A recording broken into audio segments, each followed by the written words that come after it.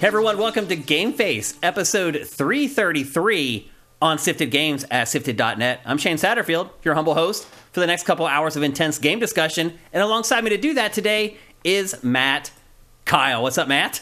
Not much. Sorry we had some... Luna left. She's furious with the technical problems. Sorry we had some issues starting the show today. Just so you guys know, I had set up the TriCaster to basically take Matt and I's solo camera shots and record them separately from what you guys are seeing. The TriCaster can do all kinds of crazy stuff. But anyway, I set it up that way. Apparently I set it up wrong because it was not showing what you guys were supposed to see. It was only showing Matt's camera. Mm-hmm. Then it only showed chat. Yeah, on the TriCaster, it said program output was the Sifted streaming soon logo. Yeah. Like, there was no indication that the video was us. I'm a little nervous, honestly, that our recording may be lost forever for today. I'm really nervous now that some of the other stuff that I mess with may mess with the archive of this show. So there is a slight chance that you guys will be the only people to see this episode of GameFace. I hope that's not the case, because we have a great show for you guys today. But unfortunately, I'm trying to get things set up so we can record for shorts, basically. I want Matt's solo camera and my solo camera separately recorded so that I can use that to cut together the shorts and the TikTok stuff that we want to do. So anyway, I probably should have messed with this another day instead of right before we're going to record GameFace, but that's what we did. Hopefully it's all fixed. Congram is asking if it would be recorded on Twitch. No, because we don't give the show away. So we can't set it up so it's archived on Twitch, because then people who aren't patrons could watch the archive immediately. So it's not archived on Twitch. We record it here on the TriCaster hard drive. So anyway, we'll see how it goes. We do have a great show for you guys today, by the way. How have you been this week, Matt? All right. Not a lot. Like, how have I been? I don't know. It's fine. Yeah. Just playing some games, which we'll talk about. Mm-hmm. Saw Creed 3. Was that good? It was very good. Yeah. Those movies are surprisingly good. It's a solid trilogy. Like, mm-hmm. I think the new one's better than 2, not as good as 1. But yeah, I think the Creed movies are kind of like up there in terms of like that's a rock solid trilogy. Like, they're better than like the last couple Rocky movies. Oh yeah. Yeah, I mean, a lot of them are. Well, no, Rocky Balboa is very good. Rocky 5 is the bad one. Yeah. And I think Rocky 4 is cheesy jingoism, but the recut version makes it tonally fit with the rest of the series really more, which is like there's really only one bad Rocky movie, which is 5. And it is bad. The rest are all like great to decent, and the Creed, Creed 1 stands up there. It's really great. Yeah. Meanwhile, there's 9 Rocky movies, and I'd say only 1 is particularly bad. Meanwhile, there's going to be they're working on the 9th Alien movie, and only 2 of those are good. So, right, oh, look who showed up.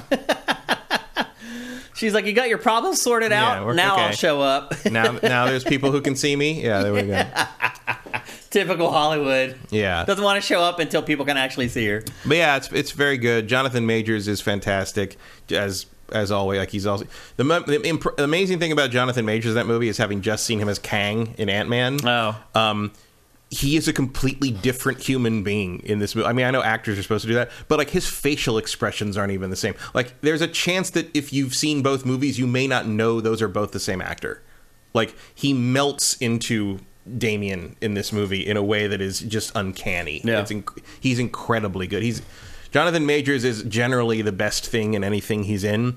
And he's definitely one of the best things in Creed 3, which is, anytime you're one of the best things in anything that Michael B. Jordan is in, like, that's impressive. Yeah. And Michael B. Jordan, I think, proves himself as a director in this one. Like, he gets some really cool ideas, really cool shots, differentiates it from the other Rocky movies, like, makes it his own. Like, there's people were complaining and Stallone wasn't happy about them making this movie because he's not in it, but it's like, this is his franchise now, and like, I think they can go some cool places now. Or they could stop now, and that would be the end of it, and that would be great too. But like, yeah, definitely see Creed 2 if you can. See it in IMAX if you can. They shot it with full IMAX cameras, full everything. I mean, the boxing sequences are unbelievably well done in terms of like just presentation. Wow, didn't expect that. So check it out. Start today's show.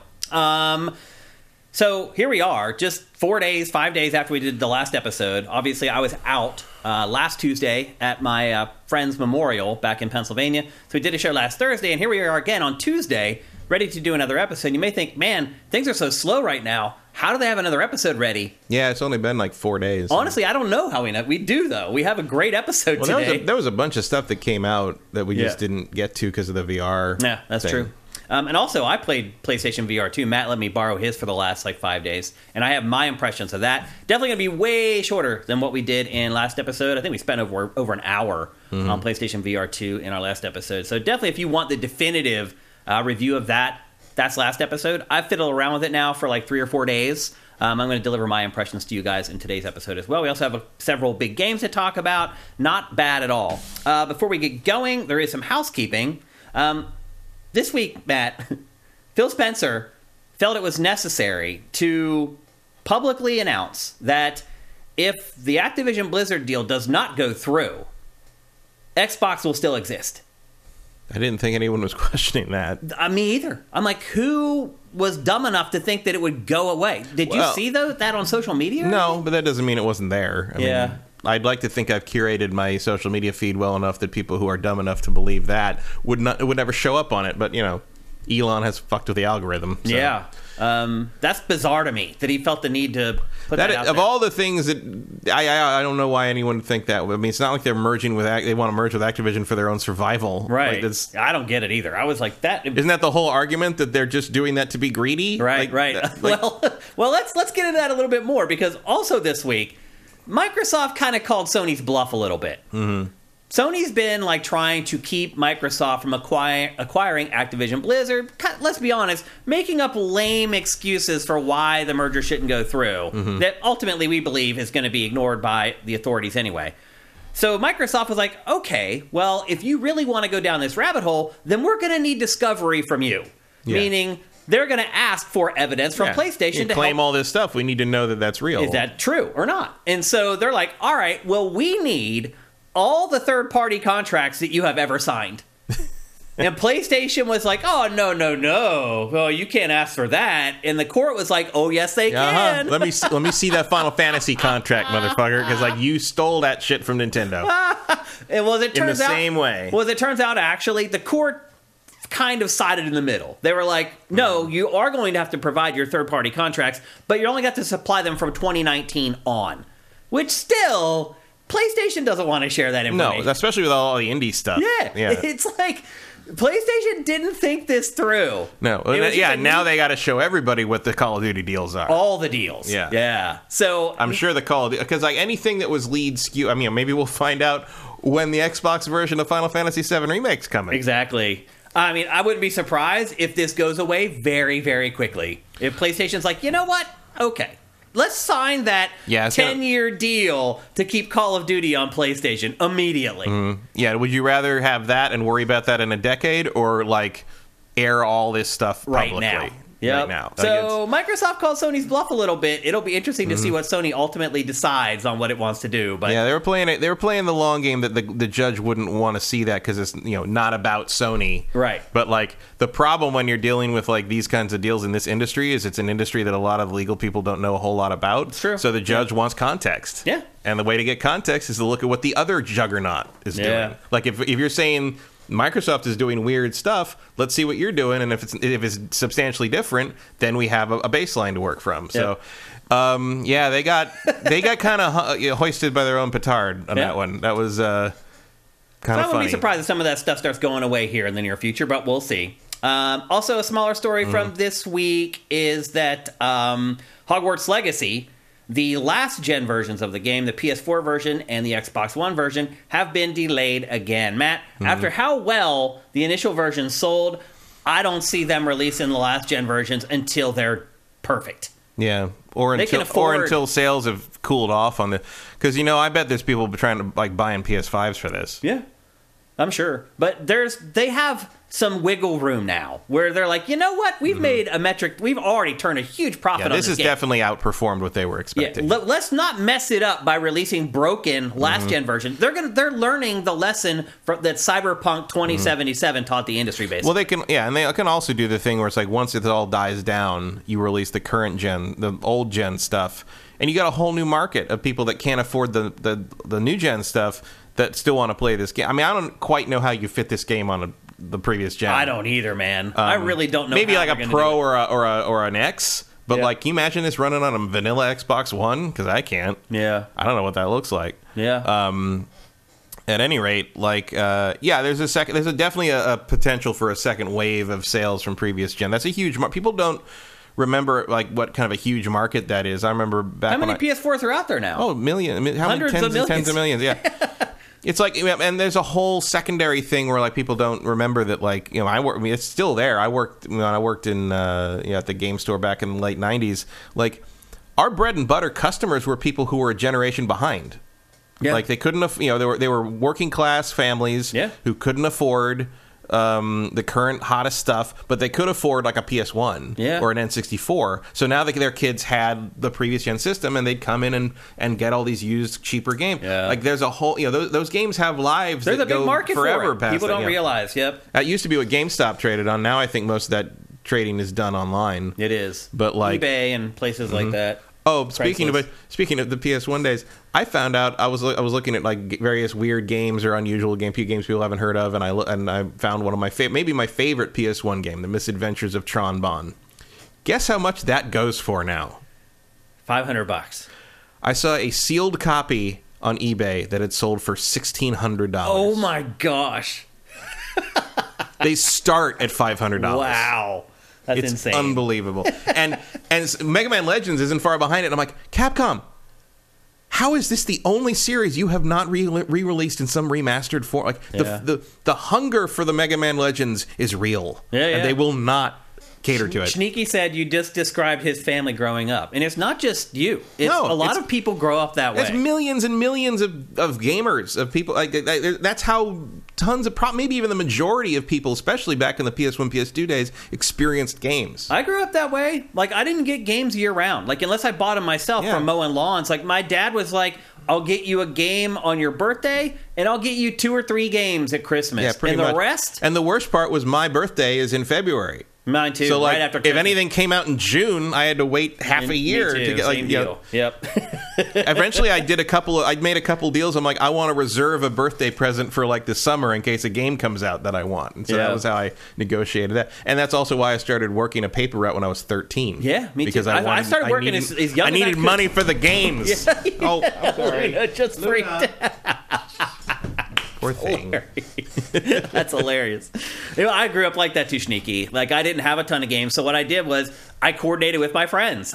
One friend would have a Sega Saturn, I had a Super Nintendo, and we just took turns, like, loaning each other games, loading each other our systems. You're not alone, man. A lot of people are that way, and a lot of people are still that way.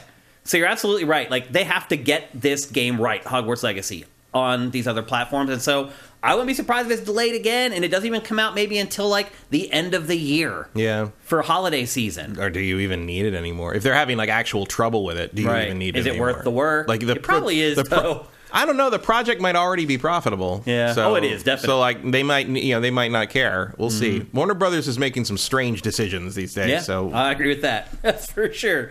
Another story. Remember the game Beyond Good and Evil 2? Remember that game, Matt? Yeah, it's one of my most wanted games of all time. I just don't expect to ever get it.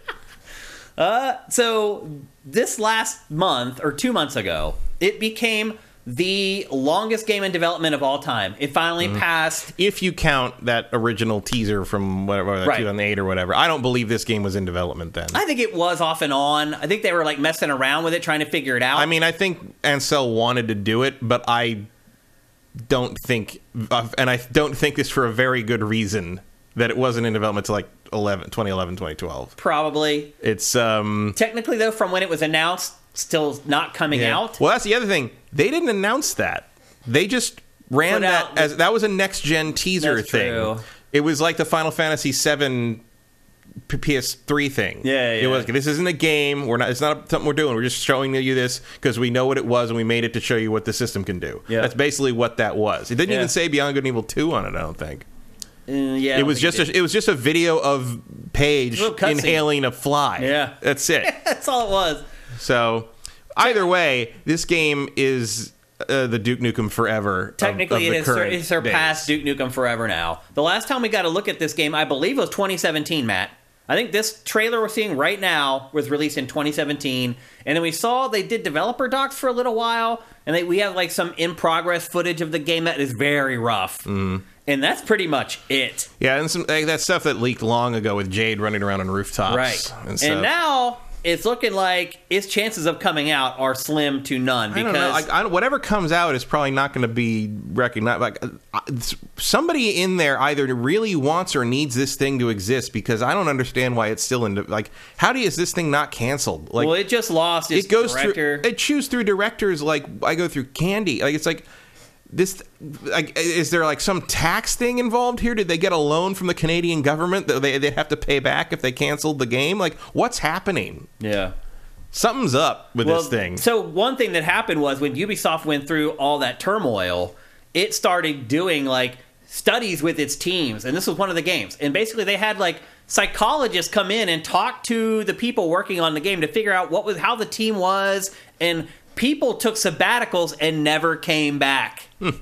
And so they have half a team. They just lost a director. They lost another major developer a few months ago that people didn't even know about. Is this game ever coming out, Matt? Probably not. It really seems like it's not. And if it does, it'll be years and years from now, and you won't recognize it. It'll be something else. It'll be completely different. Yeah. So it's not looking good. I think this looks really cool. Like they put out. Does. Do I necessarily recognize it as Beyond Good and Evil? Not really. No. Beyond the anthropomorphic animals in the sci-fi setting with people. And obviously Paige is in there, but like, I mean, I think this looks really neat, like a French space opera, like, you know, comic book relate. I mean, this is neat. Yeah, like I love I love everything about this. Me too. Yeah. Doesn't have to be. You could call it something else. Doesn't have to be Beyond Good and Evil 2. Just make this. I don't care. Yeah. But I don't know. Like it's one of those things that you'd only get out of like you'd only get this look and this what they're doing here out of that French comic book inspired by like that Valerian, like kind of, you know, heavy metal magazine kind of thing. Like that's what it reminds me of, and I love that. But yeah, just much like Skull and Bones, it's just like, I don't know what you're doing, guys, and I'm just not going to think about it until there's something to think about, basically. Yeah. And right now there's not, which is not good news. Another small piece of news for today's housekeeping: Gear 6 staffing up and ready to rock. We've had lots of conflicting reports about the Coalition and 343 and what they're doing and what they're not doing.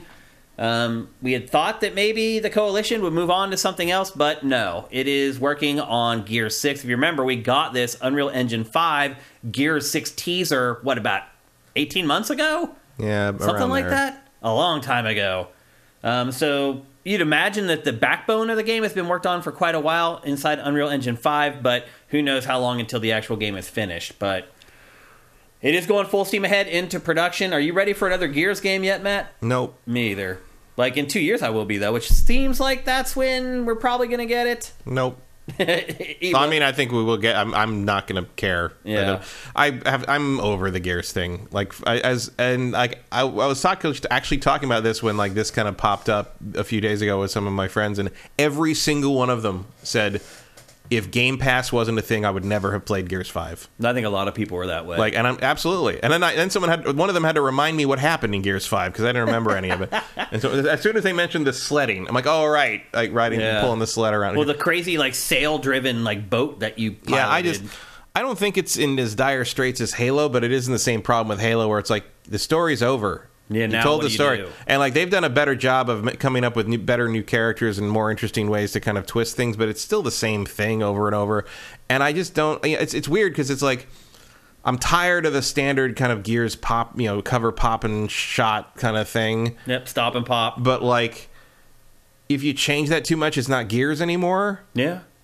But also, like, I don't care about Gears anymore. Like, I don't know what to tell you. Like, I don't care anymore. It's gorgeous. Like the fourth and fifth ones looked like paintings on 4K TVs. Beautiful. Like they're gorgeous. But like, I really liked Gears 5. Honestly, to me, it's Gears probably 5 was really better. The best game in the series. Like, it felt good to play. Objectively, it's just not as fresh as it was when it first came out. But yeah, it's just I don't know. Like I just don't feel like it has anything new to show me, gameplay wise. And so that's on the Coalition. Yeah, and I'm kind of left with the story, and I don't know. I just like. And like look at the trailer. It's like they're getting weird with the mystical stuff, and like there's a lot of like there's a lot of like going out in the wilderness because of natural environments. The modern Unreal Engines do that really well. But like all these giant things popping through and like that. But like one of the real hooks of the original Gears games was the that destroyed beauty nonsense, right? Yeah, where like you were walking through the ruins of this what used to be a beautiful city, like, and that's not really there anymore. Yeah. Like it could be anything now. It looks like almost if you could swap out like Out Trigger or whatever, Outriders or whatever that is with some of this, and I wouldn't necessarily know. Yeah. I'd agree with that. It has lost a bit of its identity over time, for sure. Yeah, and I think you're also like, part of it's a victim of its own success in some ways, where it's like so many enemies in games are influenced by the Locust that now the Locust just sort of look generic. They're rote, yeah. Like, even though they were original, and it's not their fault. It's not out. Gears' fault, but I mean, because they made tons of. I remember Cliffy telling me about that specifically. He's like they're big, chunky, beefy dudes because that's easy to shoot. Yeah, it makes it easy to target. Makes it easy to shoot them in the knee. It makes them easy to make it easy. Yeah, makes it easy to hit them center mass. It makes it more challenging to headshot people. Like they designed that for the time because that was what the Unreal Engine could do, and it was what made the gameplay work. Yeah, and now you're kind of stuck with that, and everybody else followed suit because it was in fact the right way to do that. And now it's like just a bunch of big like pale orc motherfuckers. It's sort of like everybody does that. Yeah. Yep. So we'll see. But they are trudging forward. Instead of working on a new IP first, Gears 6 is on the way. Let's check in with you guys. Thanks, by the way, for those of you who showed up right on time and had to watch us fumble through trying to get the stream up and the show going. We appreciate that you guys were patient and didn't bail. I saw one person say, like, this is the first time I could show up for a live episode in months, and this is what happens. I apologize. Kevin Rafa, have you considered changing the intro video since Matt is not driving anywhere anymore? Yes. We will have a new show intro coming up. I'm not going to promise a date, but I'm working on it right now. I'm working on the concept. In the meantime, I do just drive around the block every time just to like just so he feels like he's going to work. But yeah, we're working on that. Surly Mexican, thank you for subscribing with Twitch Prime. We appreciate it. We appreciate everybody who does that. Tiny blip in history. I still use the fat PS4. Sneaky says the Hogwarts PS5 bundles have been flying off shelves here. They're flying off shelves everywhere. I mean, that's just it's a popular game that's doing very well. Popular game, plus like you can go buy a PS5 now. Yeah. Who cares what comes with it? Like, yep. I bought some PS5s for people as gifts or because they wanted them, and like they were all the Horizon Forbidden West bundle, and nobody cared. Yep. Even if they didn't want the Horizon game. Yeah. There's like, just give me the system. David 5807, thank you for Twitch Prime. We appreciate it. Let's see if we got any others here. Everyone else, I think, is just Stevid. Thank you for subscribing at Tier 1. I think that's it. Oh, the McWomble. McWomble, I haven't seen you around for a while. I hope you're doing okay, man. I actually just thought about that the other day. I'm like, I haven't seen him on the site for a while. I was hoping that you're doing all right, and I hope that is the case. Stevid, thank you for all the Tier 1 subs that you're gifting to all the great people in our chat. Wow. You dropped a ton. Holy cow, man. Thank you. 25. Tier 1 subs. That is awesome, man. And then El Guapo, YouTube, TikTok Shorts would be sweet. We're working on it. We're working on all that stuff that I talked about when we first turned over the year. It's just, it takes time. We don't have a big team, so it takes a little bit of time to get all this stuff going, but eventually it will. Okay. Looks like we checked in with you guys. Let's see what you're up to. Now it's time to hear a word from our sponsor.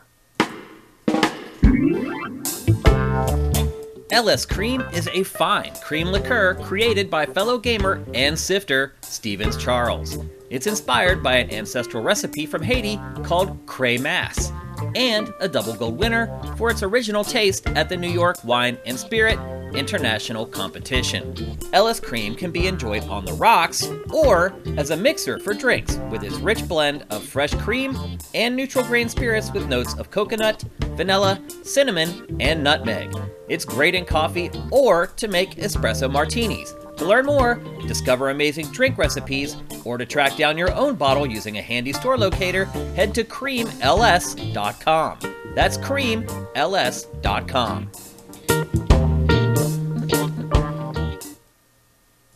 Go out and buy some LS Cream right now. Go to creamls.com for a store locator. Go and get it. Support your fellow sifters. Support your fellow gamers. And with that, I really want the drink on the left in the picture with a 3. Yeah. In there. I think they all look delicious. They all look man. good, but the one on the left is the one I'd Yeah, they all look really tasty. There are people out there that get very creative, especially in LA. You can go to bars where the drinks that they come up with are insane. And then granted, I mean, those look like they're something. like $20. Those look like something you get at Disneyland. Almost. Yeah. Like it was like you get like, oh, there's just a slice of cake on top of this. Like It looks delicious.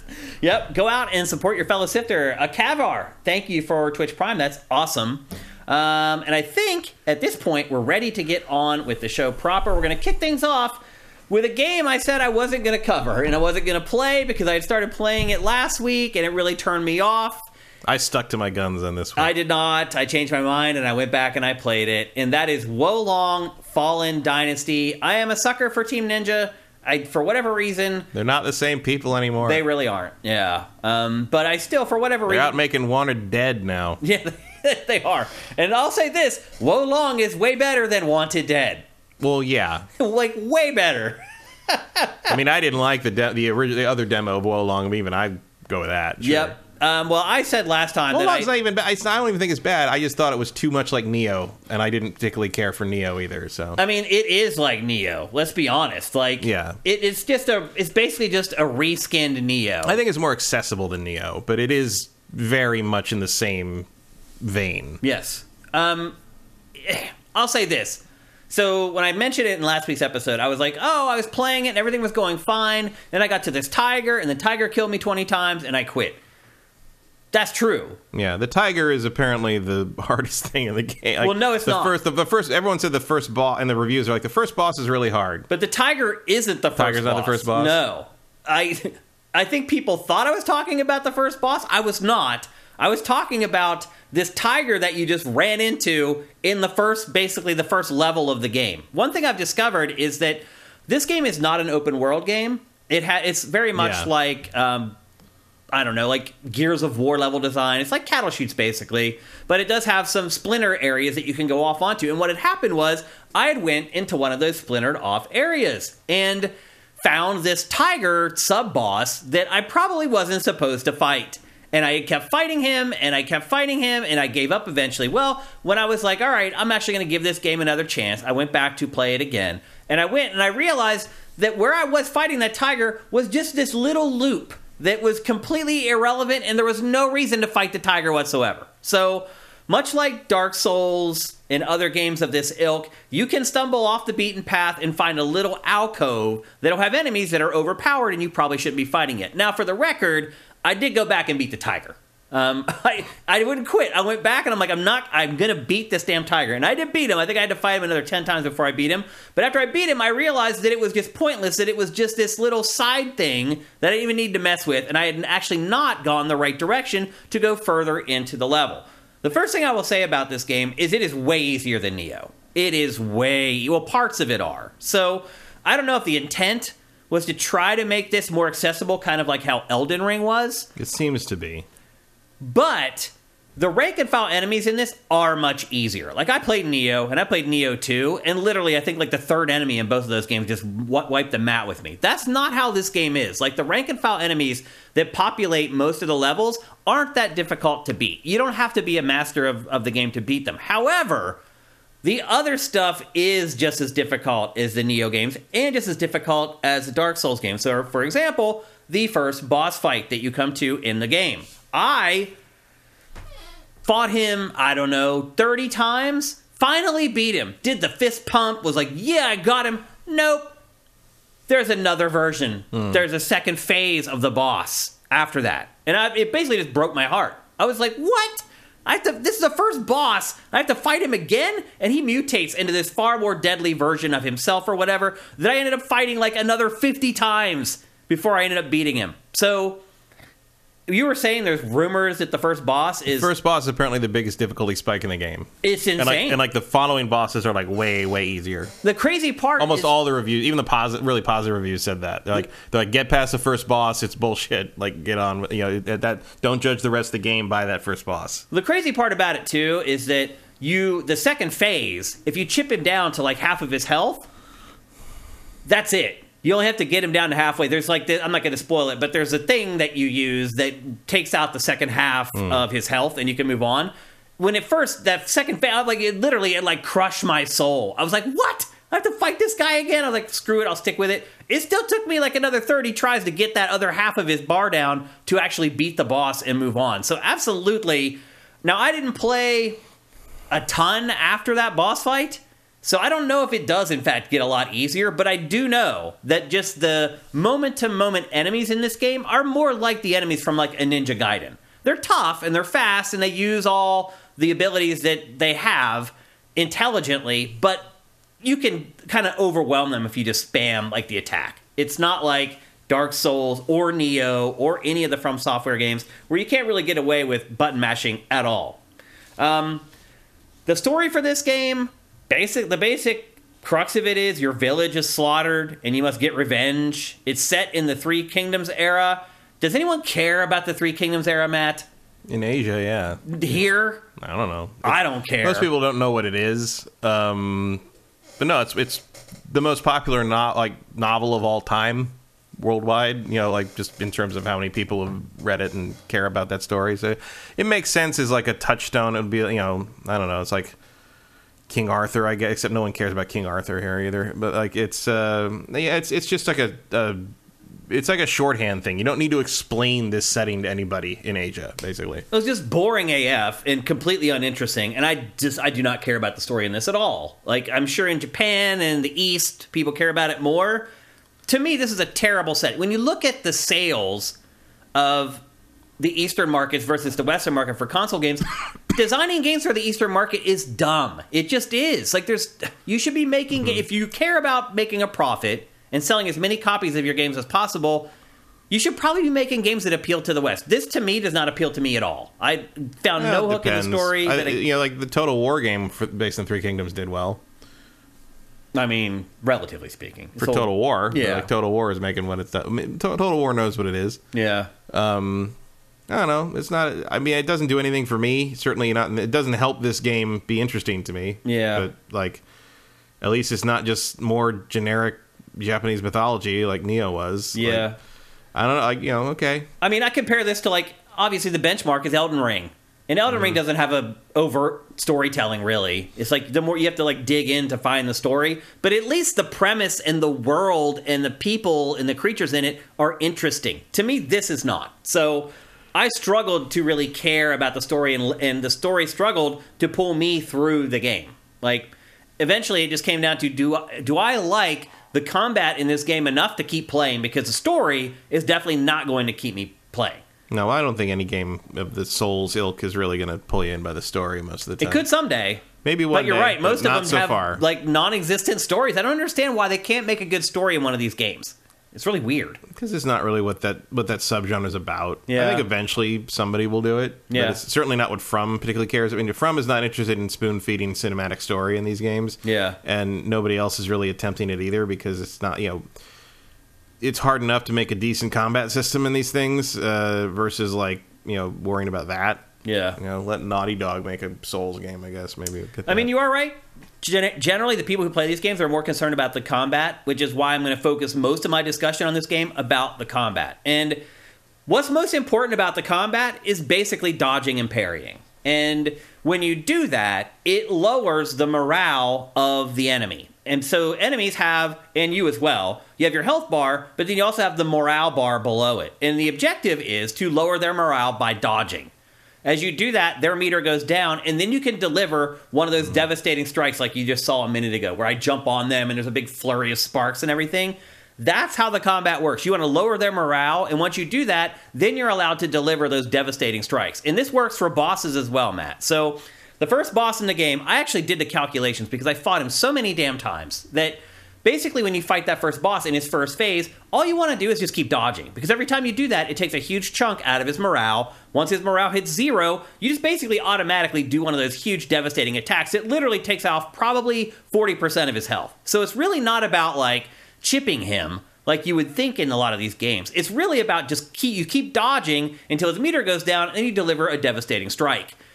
I added it up, Matt. You had to beat his first phase, you had to do like 70 perfect dodges, but if you get hit twice, you die.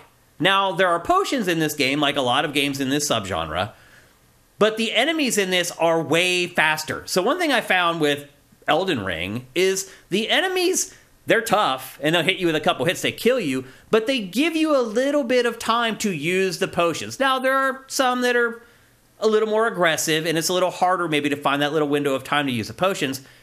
But generally, even the bosses in Elden Ring, you can find a little window to run away and use the potions. In this, it's very difficult.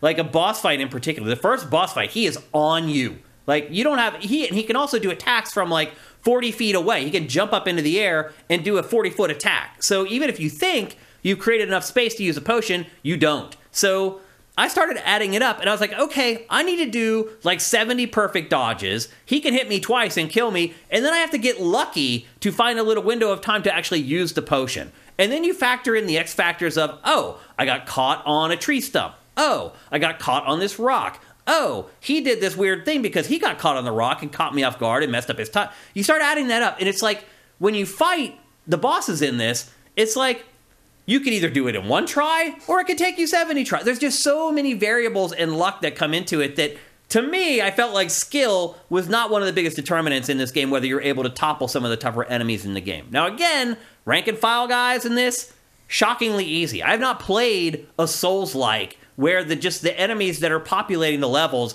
are that easy to defeat. I've never played one where they're that easy. So it lulls you into this sense of false security. And I would argue as well, it doesn't do a great job of teaching you how the real fights are going to play out. It doesn't necessarily prepare you for, oh crap, I'm going to need to find like a 5-second window to take this potion, but I can't because the enemies in this game are constantly attacking me and on me. This is a tiger, by the way, that I had to fight like 20 times before I finally beat him.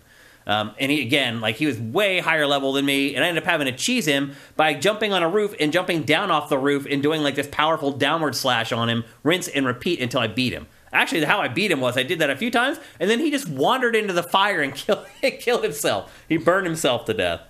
So that's how the combat plays out in this. It really is just all about having that perfect timing with your parries and your dodge to catch the enemy off guard, and then learning with each enemy how many times you can strike before they're going to strike you back. Again, very much like a Souls game. However, the windows that you have in this to use the health in the game are much smaller. What I would really like in these games, Matt, is the ability to just set up to take health automatically. Would that destroy the mythos of these games? The what? Have the ability, if you have health, to just use the health automatically without having to like trying to find like a 5-second window. I think would that bother you? There are a couple games that do that. But I think in general that the mechanic of that is, well, the mechanic of that is integral to how the From games work. I don't see a reason you couldn't do it with another system. I don't know. My problem with this, it is part of the mechanics. Sure. I mean, my problem with this game is it just feels too slippery. Yeah. I think I felt that about Neo too. Like Team Ninja's style of combat, I think, is too loose for me to enjoy it in the context of this subgenre. Like one of the things about the From games is that they are meaty and blocky and reliable. Mm-hmm. And the Team Ninja's take on the Souls-like thing is too slippery and chaotic for me. It's just too much. It's I don't care. And I'm sure you can get good at it, and you practice. What was it? Nox Eternitatis is saying you can stun lock, kill the first phase of the boss in 20 seconds, and it takes 3 deflections to kill the second phase. I don't have any interest in getting good enough to do that. I don't know what did he just say? Deflection. You're supposed to use deflections on it, right? Well, that's what the dodging and the parrying is the deflection. Mm-hmm. That's what it is. When you hit circle at the exact right time, and right. But if your morale is high enough, you can do a bunch of stuff to it. It's like if you practice enough to know every single one of his moves and can use those mechanics against him properly, you can beat him very easily. But you're not going to know that the first time you get to him. I mean, I fought him 30 or 40 times, and the game doesn't teach you to do that. Right, but you're going to learn that eventually. That's one of the things. Or you're going to go on the internet and you're going to Google how to beat this boss in 5 seconds. But that's also why people are like, oh, reviewers don't know how to do it. Yeah, because reviewers don't have Google. Yeah, dude. We don't have like 50... Millions of people haven't already played the game and figured out the absolute best way to do it before the game has come out.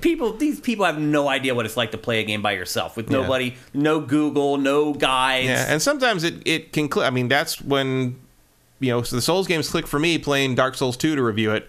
3 weeks before it came out. Like, I had no help on that game, and the online didn't even work, so I couldn't summon help for anything. So I had to get through that game all on my own, and I finally got my head around it.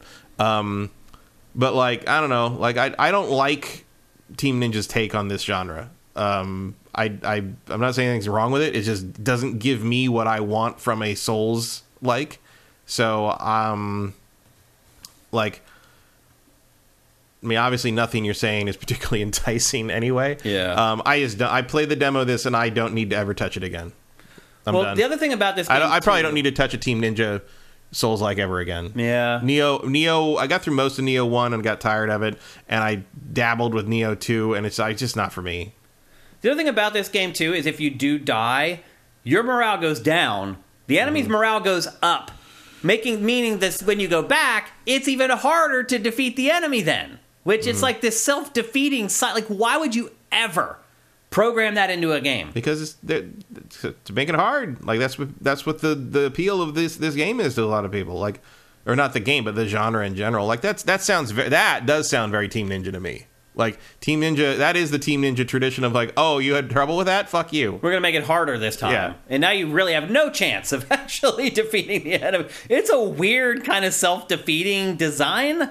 I haven't seen too much about this, but I have read enough. I read some stuff about it, like discussions and things, because I'm like, well, I got to play it, but I might as well see what people are saying about it. There's ways to exploit all that stuff. You know, there are ways around that. It's not that much of a gulf if you... Well, because, again, the rank and file enemies aren't that hard to beat. Right. If they were, like, in other Souls-likes... You can go around and grind them. Although, I played the demo of this. They are harder than your standard enemies in Dark Souls. Like, the Dark Souls enemies, rank and like the zombies and random soldiers like that, they're nothing. You just run past them. You can't run past these guys. They chase you. They do, to an extent. Yeah. But the other thing, too... this is a more intense fight here than anything I've ever had with standard Dark Souls enemies. These guys are actually coming at you. Yeah, of course. They're way more aggressive, for sure. There's no doubt about it. But the other thing, too, is that, like, they'll block everything until you do the deflection. Like, everything in this combat system is built around parries, deflections, counters.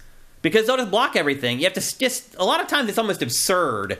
Once you learn how to play this game, you end up just standing there a lot of times waiting for them to jump in and attack, because you realize that spamming your attack is going to do nothing. So you just sit there, you wait for them to attack so you can counter the attack, which is a weird...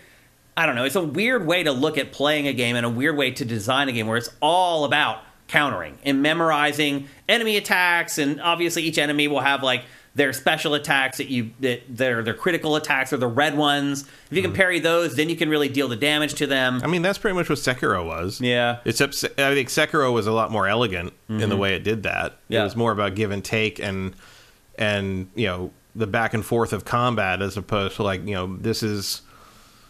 I don't know. Again, like the chaos of the fights in this are just not appealing to me. They're just not interesting. Like, they would be in a standard kind of action RPG kind of setting. Like, if it was more of a, I don't know, like more of a Fable sort of style thing, or like something like that. But this, like, if you're trying to either make me balance the difficulty of a Souls-like, or throw chaos at me, or use chaos as a particular moment in these games. Right. But fighting even the normal like soldiers in this game was just like, God, I don't know what you're gonna do next. You're so aggressive and like I'm sure I would get used to it after a while, but like I'm just gonna go play Elden Ring again. Like, why would I subject myself to a lesser game when I could just go play Elden Ring? Well, we're gonna get to my conclusion on this, and I would just say that it's not all dissimilar from what you just said. I saw someone asked in chat, OTAPs, what are the checkpoints like? So you saw just a second ago in the B-roll, there's these flags that you plant. And those are basically the bonfires from the Souls game. When you plant the flag there, it does create a checkpoint, but it also respawns all the enemies. So if you've already fought through a section and you're like, I may need to go back, because there are some branching paths that maybe you want to go back and look through. Once you plant that flag, though, all the enemies respawn. So if you're just planning on trudging forward, it's fine. Plant the flag. The enemies that are ahead of you were there before, they're going to stay there, but you're not going to be able to go back without fighting all the enemies that you already killed if you do that. So, again, it's a risk-reward system, just like the bonfires in the Souls franchise.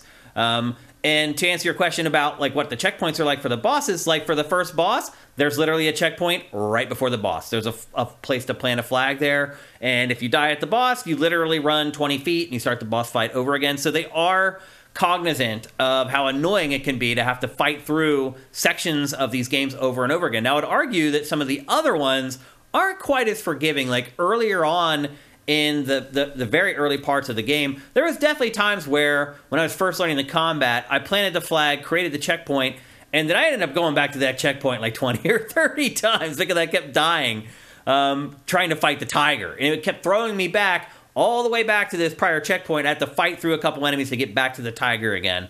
But generally, I'd say it's pretty good as far as the checkpoints are concerned. And so I can understand how, from Team Ninja's perspective, they're like, yeah, we're making this the more gentle Souls from their perspective. But if you still have choke points with the bosses, does it really matter all that much? Because the other thing I would say, going back to Elden Ring, is the open world stuff. This is what was different for me with Elden Ring, was I didn't need to defeat the bosses to enjoy the game and make progress. Like, I could just go out into the open world and just mess around and fight dozens of different enemy types, go to all these different places, all these different locations. That's not the way this game is. Now, you can fast travel from the flag planting points if you want. So you can go back and fast travel to any of the various points that you've already unlocked. But it doesn't, there's very little reason to. You've already fought through those areas. You've already collected everything. Again, there's no open world. There's no other enemies to uncover. There's no new places to investigate and check out. Like, it's mostly just a very linear game. So clearly there's tigers to find. Right. A lot of them. Because even in the demo, there was tigers everywhere. So yeah, I think from the Team Ninja's perspective, they probably think they've made the game a lot easier. And it's true. Like, you can walk more than 100 yards now without dying in this. But as far as making real progress, it still appears that the boss fights are the gatekeepers in this. And if you don't defeat the boss, there really is nothing else to do in this. So it's like the old school Souls-likes, where you pound your head against that wall trying to beat that boss, and if you can't beat that boss, you're not going to make any progress. So again, I think that they made it a lot easier, but still there's a lot of gatekeeping in this that people maybe would assume wouldn't be in this after having played Elden Ring. But basically, this game is driven in general by parries, deflections, whatever the hell you want to call them, and loot and equipment management. So you're constantly getting a new helmet, new greaves, new armor, and they're always just a couple ticks better than what they were before. This is one of those games that does have gear bloat, where you're getting gear way too often. I could see getting, a big chunk away through this game, and you get to the point where you're like, you know what? I'm just going to use this armor for the next hour or two, and then I'll look at changing it up, because again, or maybe I'll stick with this armor until I get to the next boss fight, and then I'll go and see what I've got new, because it does start to get a little bit annoying after a while.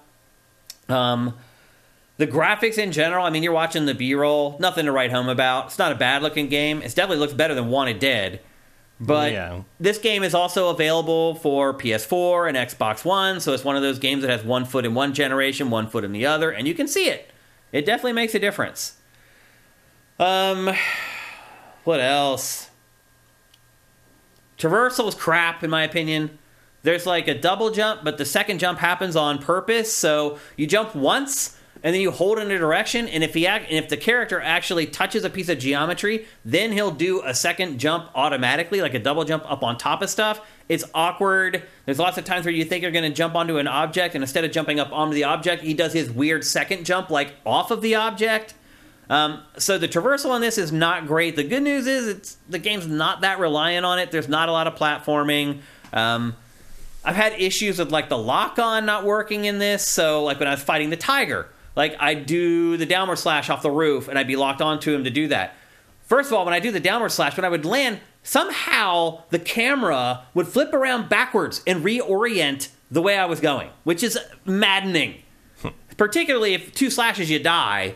So a lot of times I found myself trying to click the stick to unselect the tiger and run away. It wouldn't unselect, so I'd end up strafing around the tiger. The tiger would jump in and kill me. There's just all these little issues that, to me, you may be able to overlook in a game where each skirmish isn't life or death.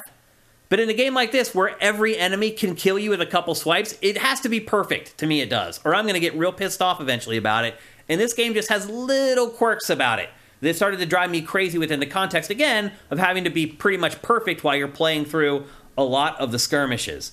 The the game, I guess, in general, just feels dated, Matt. It feels like a Souls-like from, like, 2010 or 2012, instead of one from 2023. It has a lot of the same tropes, those old ones. Well, I mean, you're not going to see anybody adjust to the Elden Ring lessons for another 2 years or so. I was surprised to see that. I thought it might happen a little more quickly, but... Well, you got to play the game and then start development on your new game that takes influence from Elden Ring, and that's going to take a couple of years. Yep. I don't know. So I did just, like, I went to Metacritic to just get an idea of where people were. I think this game is completely over-reviewed. Completely. Again, it looks like another case where the Souls-like fans ended up reviewing the game. Like, some people gave this game perfect 10s. Yeah, that's pretty... I mean, well, last I looked, it was somewhere in the 7s. No, it's an 8. It's an 8.1. Is it? Yep. They must have gone up since I looked at it. To me, that's way too high. Way too generous. Certainly not. Particularly after coming off of Elden Ring. Not the impression I got. Like, if that's your 10, this is not an 8. If that's your 10, this is a 6 or a 7. I was really surprised by the review scores after spending a good chunk of time playing this, honestly. But again, that's what happens when you have fans of a genre reviewing every game in that genre. They're going to 81. User score is 7.4. That's way more accurate. And how rare is that? 0 negative ratings. Wow. Yep, that's what I'm saying. I don't know. Kevin Roth is asking, what is the best part of the game? I mean, I guess I would say it is the combat, because it is fast, it is responsive. That part of Team Ninja does come through. Like, I never felt like there's some kind of weird lag in the controls or whatever. The controls were responsive, and I never felt like most of the times that I died, it was the fault of anything other than, me just not knowing the game well enough, or me not timing my deflection well enough, other than the instances where I'm trying to, like, unlock my lock-on or trying to climb up something while enemies are attacking me. If I'm just out in an open area fighting, if I die, I generally felt like it was my fault. So if this is the vision of what Team Ninja had for the combat in this, I think they do a decent job of figuring it out and making it work. But still, some issues for a game where every swipe is basically life or death. Some of these are weird. Oh, I didn't even. Some of the blurbs alone, where I would just laughed at them. Wolong Fallen Dynasty is a love letter to action RPG fans. Matt, I couldn't. I started reading, unless all action RPGs are Souls games now. I don't know what you're talking about. I just started reading the blurbs, and I was like, these people are living in some other planet that I don't even live on. So I just like that explains why they gave it a perfect 10, because they look at things completely different from how I do. Mellow Pintor, what? Souls fans being biased towards their preferred game style? No. Yeah. Yep. Again, if I was a reviews editor, I would not be putting these fans on these games all the time. Meanwhile, the user reviews are all 10s and 1s. And that ultimately amounted to a 7.4. Oh, here's a 0. Absoluta basura. Yeah. So anyway, I guess if someone was a big Souls fan, they're asking me, like, should they? No, I would say go play Elden Ring again. Or play it on Game Pass, I guess. Because Elden Ring, everything about it is better. The plot, the world, the setup, the writing, the graphics, the level design, the enemy design. That's the other thing. Like, none of the enemies in this are interesting. They're either, like, a different colored tiger or the same dudes wearing the same outfits with a different, like, hat. Like, yeah, the Japanese dude saying it's probably about the PC version. No, I'm looking at the PS5 section. Yeah. That was the PC version is its own thing. Again, another weird performance issue. PC port. Oh, really? Yeah, that's been a separate problem. Oh, okay. I played this on PlayStation. That happens a lot. Like, it's to the point that, like, it's kind of weirdly common wisdom now to, like, don't get the PC version of major stuff. It seems that way. Like, there's always going to be some weird issue. Yeah. Either wait, get it later, or like some people are like, get the console version. It's almost as good, and then if you really like the game, replay it later when it's cheap on PC. Yeah. I did not enjoy my time with this game really at all. I decided to stick with it because I'm like, there's got to be something here. It's a Team Ninja game. So I decided to I don't know why you still have that thing for Team Ninja when none of the people that made Team Ninja great back in the day are actually there anymore. Yeah. I don't know who any of these people are anymore. Well, actually, I mean, those old people also aren't making great games No, anymore. absolutely not. I mean, it's not like, I mean, the people who made Ninja Gaiden made Devil's Third. It's not like, sometimes you peak early. Neo and Neo 2 got great aggregate review scores, though. Yeah, I mean, I like Neo okay. I don't know. It just doesn't... doesn't grab me the way the Souls stuff does. Yeah. It doesn't grab me the way even Steel Rising did. I don't know. I prefer my Souls games to be a little more methodical than how Team Ninja is more. This is definitely more frantic. Team Ninja leans more into the character action style, and I don't really think that gels with this very well. Yeah. I don't have an because.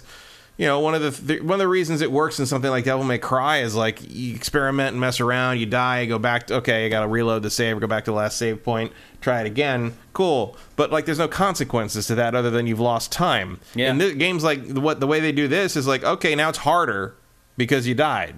Yeah, like that's not interesting to me either. Like I'm sure that's evil. Like I'm sure that's a cool thing to like people who want a really big challenge, and that's they I'm not saying that's not for there's no place for it in a game because clearly there's people that love that, but that is absolutely not how I want to spend my time. Yeah, like it's not. It's a mix of two things that I don't particularly care for in the first place.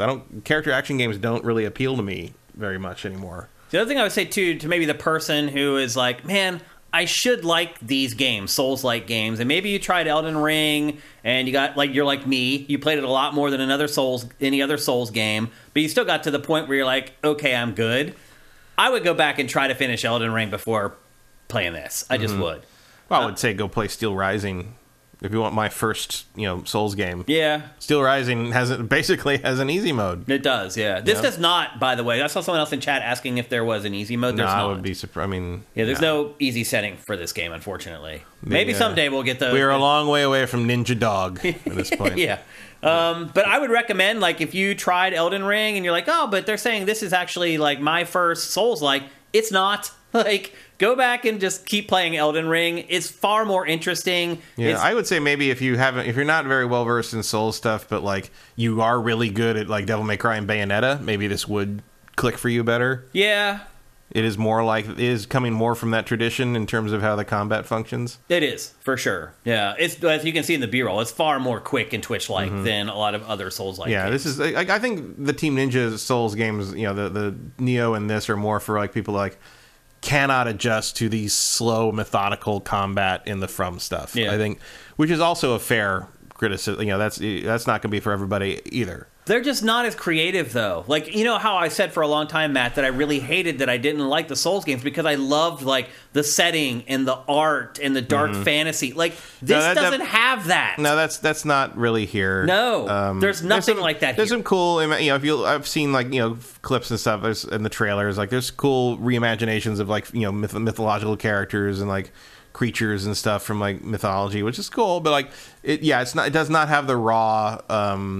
holy crap, what is that? What is that giant blood dog walking on the horizon? That I can see a mile away. Yeah, like, it doesn't there's have nothing like that. Like, that's cool. Like, that looks neat. But it's like, that bird thing, whatever that is. But I would put that, like, in the, like, 20th percentile of that would be like a from regular Elden enemy Ring. in Like, Dark Souls. Like, it's just like, it's...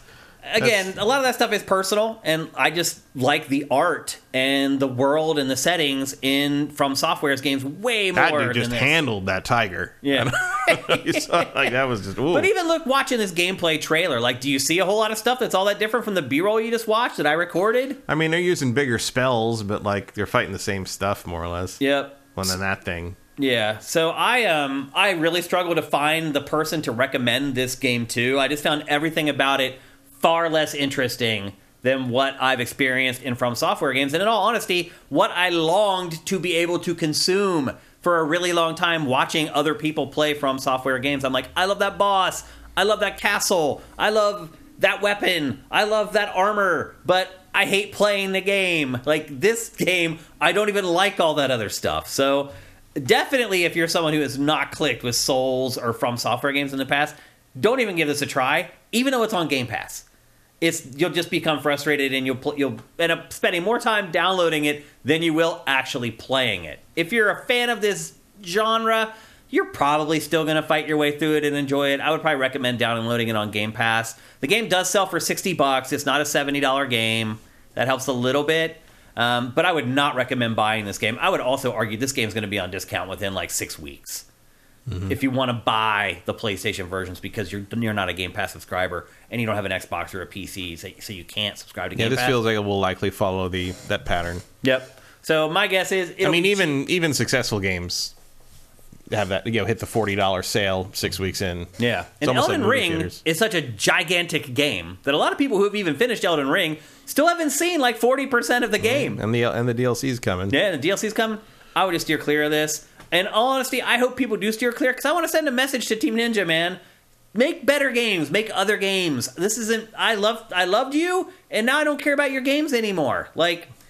I don't know. Did Neo ever really sell? I think it sold like 1 or 2 million, maybe. Sold well enough to get a second one. Like I'm just saying, like if they did a new, you keep talking about Ninja Gaiden. If they do another Ninja Gaiden, it's going to be like this. You think so? They'll make it like a Souls-like. Well, they'll make it like this kind of thing. They'll make it like a Sekiro okay with style like thing. The rank and file enemies, and then a little bit of like. So, for example, Matt, when I got to that first boss, and I fought him like 20 or 30 times and beat him, I was like, that's perfect.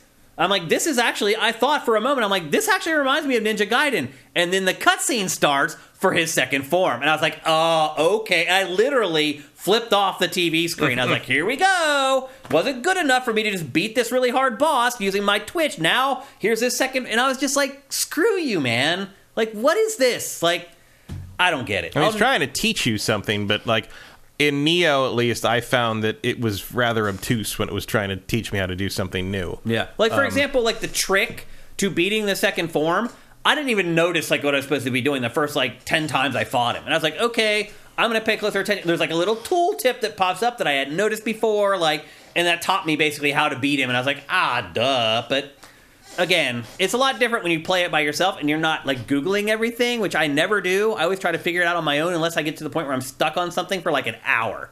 And then I'm like, okay, this isn't a good use of my time beating my head against the wall, and then maybe I'll Google it. But in this case, like, I tried to figure it out on my own, and the tooltips weren't great. Like, I don't know. I don't know what Team Ninja's doing, Matt. But to me, if they were to make a Ninja Gaiden game like this, it would still be better. At least the world and the settings and the characters would be more interesting than this. Like, there's just nothing, for me personally, there's no allure for this game. I don't know, like, just... I haven't liked their last, like, 7 or 8 games, really, very much. It has so, like, up, you're right. I don't want them to make a Ninja Gaiden. Yeah. Like, I have no faith in it. Yeah, I can understand that. And then the people that left that used to make Ninja Gaiden make stuff like Wanted Dead and Devil's Third. So, what do you... I mean, I guess the Dead or Alive was okay. Yeah. But people forget that game even came out. Yeah, they do. El Guapo 3385. I'm going to assume that the anticipation for Rise of the Ronin will be low. LOL. Yeah, it will. Yeah. I don't care about these settings, honestly. I mean, a Japanese like samurai setting is more interesting to me. Yeah, a little bit. This is a period of history I know more about. But I already played an excellent, like, 40-hour game set in that world. Like, I don't need another one. I just don't. Like, at least not for a while. And when I do play another one, it'll be the sequel to that excellent game. Like, it's just... I don't know. I feel like certain settings you only need so much from. And we already got a great game, a great samurai game, that I really struggle to see other developers topping. Do I need another one that's like a low-rent version of it? Probably not. I mean, that's coming from the guy who plays Call of Duty every year. But... Yeah, but that's true. Well, one, I play the campaign if there is one, because you're not going to play it. Right. Multiplayer, I do play. But to me, playing multiplayer is like a sport. It's just like, why do people play basketball? Like, Michelle asked me, she's like, why do you keep playing that game? And she's like, I don't understand it. Like, when I was playing Rocket League a lot, why do you keep playing it? Haven't you finished it by now? It's like, no, that's not how this works. It's like a sport. That's why there are esports. You always are trying to get better at it. You're playing against other people who are better than you, hopefully. You can learn from them and get better. Like, that's why I play Call of Duty. Like, it's a sport to me that I don't have to, like, get all sweaty playing, basically. But anyway, I'm disappointed in Wo Long. I'm not surprised by it. I mean, outwardly, I think it ended up being exactly what most people thought it was going to be. But, you know, I always have hope that maybe something will surprise me. And in this case, it did not. Any other questions you guys have in here? People are comparing it to Stranger of Paradise. Yeah, I can see that. I mean, it seems less obnoxious than Stranger of Paradise. It is. It's definitely a classier game. Like, I didn't feel like I was being offended when I was playing it a lot of the time. Yep, doesn't look like you guys have any questions about it. I mean, it's pretty self-explanatory. It is. Swanland says a lot of first bosses are really hard in Souls games. And even if you do have questions, there's a demo.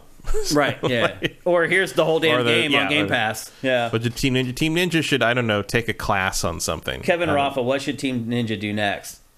They should try to make games for the West. That's pretty much my only advice to them. Stop making games that are so niche. That'd be my suggestion. But who knows? They're obviously not going to listen to me. So I think they should make a good game. Yeah. There you go. That'd be a good change. That would be a good change of pace. So anyway, there you go. Also, fix Ninja Gaiden 2 Sigma in that collection so it has all the blood back. Oh, I've never played the Sigma version of Ninja Gaiden 2. It's worse.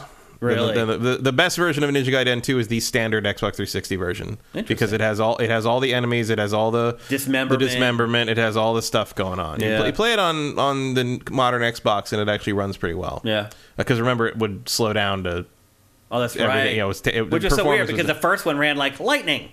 Right, but there's just too much going on. Yeah. That game, Ninja Gaiden 2, is what killed my launch 360. Really? It red ring during the stairway fight. Oh. that was it. Too much heat. Little much. Too much heat. A little much for it. Yeah, so there you go. Yeah, the Sigma version is based on the PS3 version, which removed a lot of the dismemberment and the blood and removed enemies because it couldn't handle stuff as well. It didn't do as well. So, like, the Sigma version, by definition, is a update of the worse version and does not fix any of that. So, and then that's the version that got released in the remaster collection. So it's garbage. That sucks. Also, I would say Ninja Gaiden Black is better than Sigma in terms of the first one. So Sigma of the first game was what I did the documentary for. Mm-hmm. So it was the collector's edition of Ninja Gaiden Sigma that my documentary ended up. The third version of the first game. Yeah. So, and it added like a playable character and like 5 new weapons. Yeah, it added, what was it, Rachel? You could play as Rachel in that, and like there was new costumes, and some of the costumes were really cool. But some of the weapons were cool too. But overall, I would say Black was the better version, just in terms of how the game felt. And the Vanilla 2 on 360 is the best version of 2, and there is no good version of 3. Nope. I mean, the one that they reworked. The reworked one is better, but it ain't good. Yeah, it's still not good. Yep. So maybe just let Ryu Hayabusa rest. I would love to play another good Ninja Gaiden. I don't know if I'll ever see it before I die. I'll keep hoping. I don't know who would make that. I don't either. I don't either. From Software, maybe. Maybe they would be. It wouldn't be fast enough. They don't do that. I mean, I guess the Sekiro guys. Sekiro's a little bit like that. The Sekiro, I think they could do that team or whoever that permutation of From is could definitely do that. By the way, that is the closest analog to Wolong, I would argue.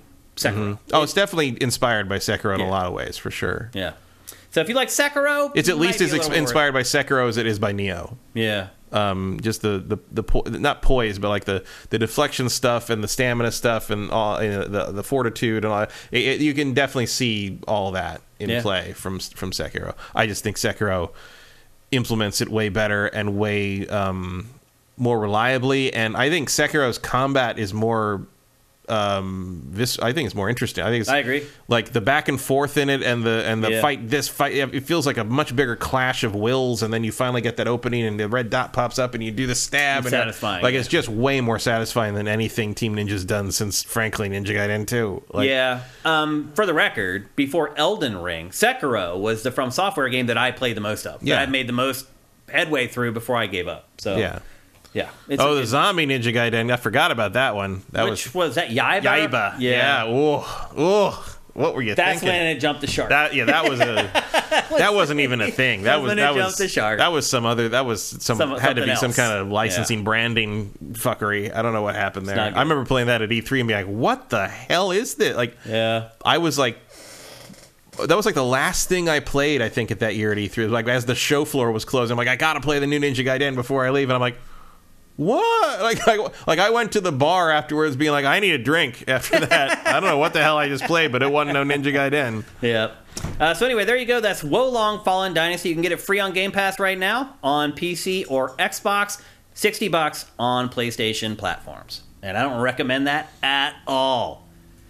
Next up, Matt was very gracious. He allowed me to borrow his PlayStation VR2 for the last handful of days when I left on Thursday. As long as he promised not to throw up on it. Yeah, and I didn't. Although I got close. And I know that's what everybody's wondering is, did Shane get sick playing PlayStation VR2? Yes, I did. I thought I was not going to get sick, and I'll go through kind of each game that I played here in a minute and kind of give a quick synopsis of each one and how I how it felt and everything like that. But everybody wants to know, and because there's lots of people like me who just, if they play VR, they get motion sickness. And I did get it. Now, I will say this. Much fewer games gave me motion sickness, and the games that gave me motion sickness, I was able to play them longer before they gave me motion sickness. So it is an improvement. So if you're somebody who was on the borderline, maybe you only rarely got sick with VR before on PlayStation VR 1, or maybe you had an Oculus or whatever, and maybe you only got sick in very specific instances, it probably is worth checking out PlayStation VR 2 if you can find a place to demo it, because you might be able to play it without getting ill. However, I was not lucky enough to do that. Matt, the first thing I will say about PlayStation VR 2 is that it is slick AF. This hardware is amazing. Like, just the whole setup and the way it like maps the room, that is trippy, man. Like, the other thing I will say too is that the area that I went to play it in, I thought was plenty big enough for room scale. Nope. It was not. It really teaches you what 7x8 is. It really does. Like, and it's really cool how it sets up, though. Like, you put on the helmet after you go through like all this stuff that you're seeing right now. You put on the helmet and you look down at the floor and it maps the room with this really cool mesh like grid thing. And then after it automatically maps the room, you can use the controllers to manually draw the safe area if you want to. So if it didn't give you all the space that you had, you can go and manually kind of nudge it out to the edges if you want. I told you about that. Yeah, did you? Yeah, about how you had to hold the controller and scan the space out further, and how I moved my couch while I was wearing the headset. Oh, right. And now you're seeing like the look-through feature here or whatever. Yeah. But so it automatically maps when you just look around, and then you can eventually use the controllers to get it perfect. And even after I did that, it still wasn't enough space for me to be able to actually play it in the area that I had set up for it, which was a little bit of a disappointment. But you know what? I still played it like standing up for the most part. You can still make it work. I mean, I had a full 7x8 space, and I never used all of it. I mean, most of that's just so you don't hit the wall or hit furniture or the TV or something. And here you can see it's mapping the room. So you just like look around and it automatically does it and creates like this mesh. Not this fast. Right, yeah, I've sped this up, obviously, for obvious reasons. And then you can look down and you can start manually nudging sort of the line on the ground right here to get it so it takes up all the space on the ground, which I thought was really freaking cool, man. Like, the tech in this is really awesome. I was really shocked by how slick this thing is. I think you can maybe see why I was like, they should have just waited and put this out as their first VR foray. I know that wasn't really an option because VR was the new hotness supposedly at the time. Yeah.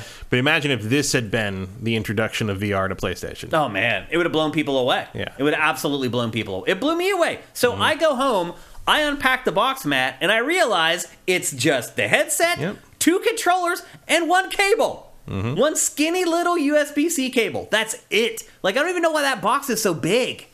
I think just for space to it doesn't even need to be that big. Oh, it does for cushioning. Like, you gotta for shipping. You gotta ship it. Yeah, it's still gotta. Yeah, but in terms of just storage in your house, no, it doesn't need to be that. Yeah, big. I was really surprised. Like, it's nothing. It's just the helmet, the 2 controllers, and 1 cable to plug into the front of your PS5 because that's the only USB-C that you have on the console, and then that's it. You go through the little setup stuff, and then off you go and you start playing. Now, Matt, I went and checked the PlayStation Store for every PlayStation VR 2 demo that they had. And they did have quite a lot.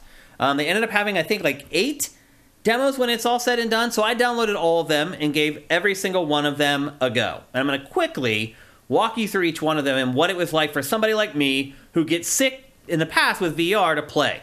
First one I checked out was a game called Drums Rock. This is basically a music and rhythm game with just drums, where you're air drumming. It was really easy, I thought.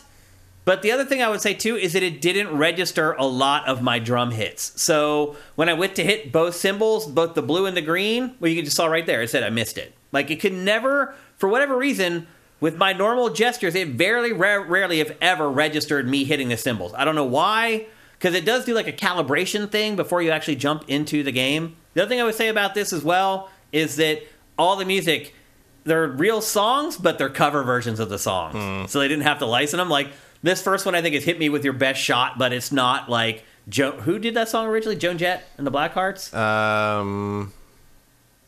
No. No, that's I Love Rock and Roll. Yeah. Anyway, it was not the original version of the song. It was some corny, like, cover version of the song. And that's the way this game is. Generally, this felt like it should have been packed in and been free. And the other thing I would say about Pat Benatar. The other thing I would say about this too, Matt, is like, where's the demo disc for this? I don't know.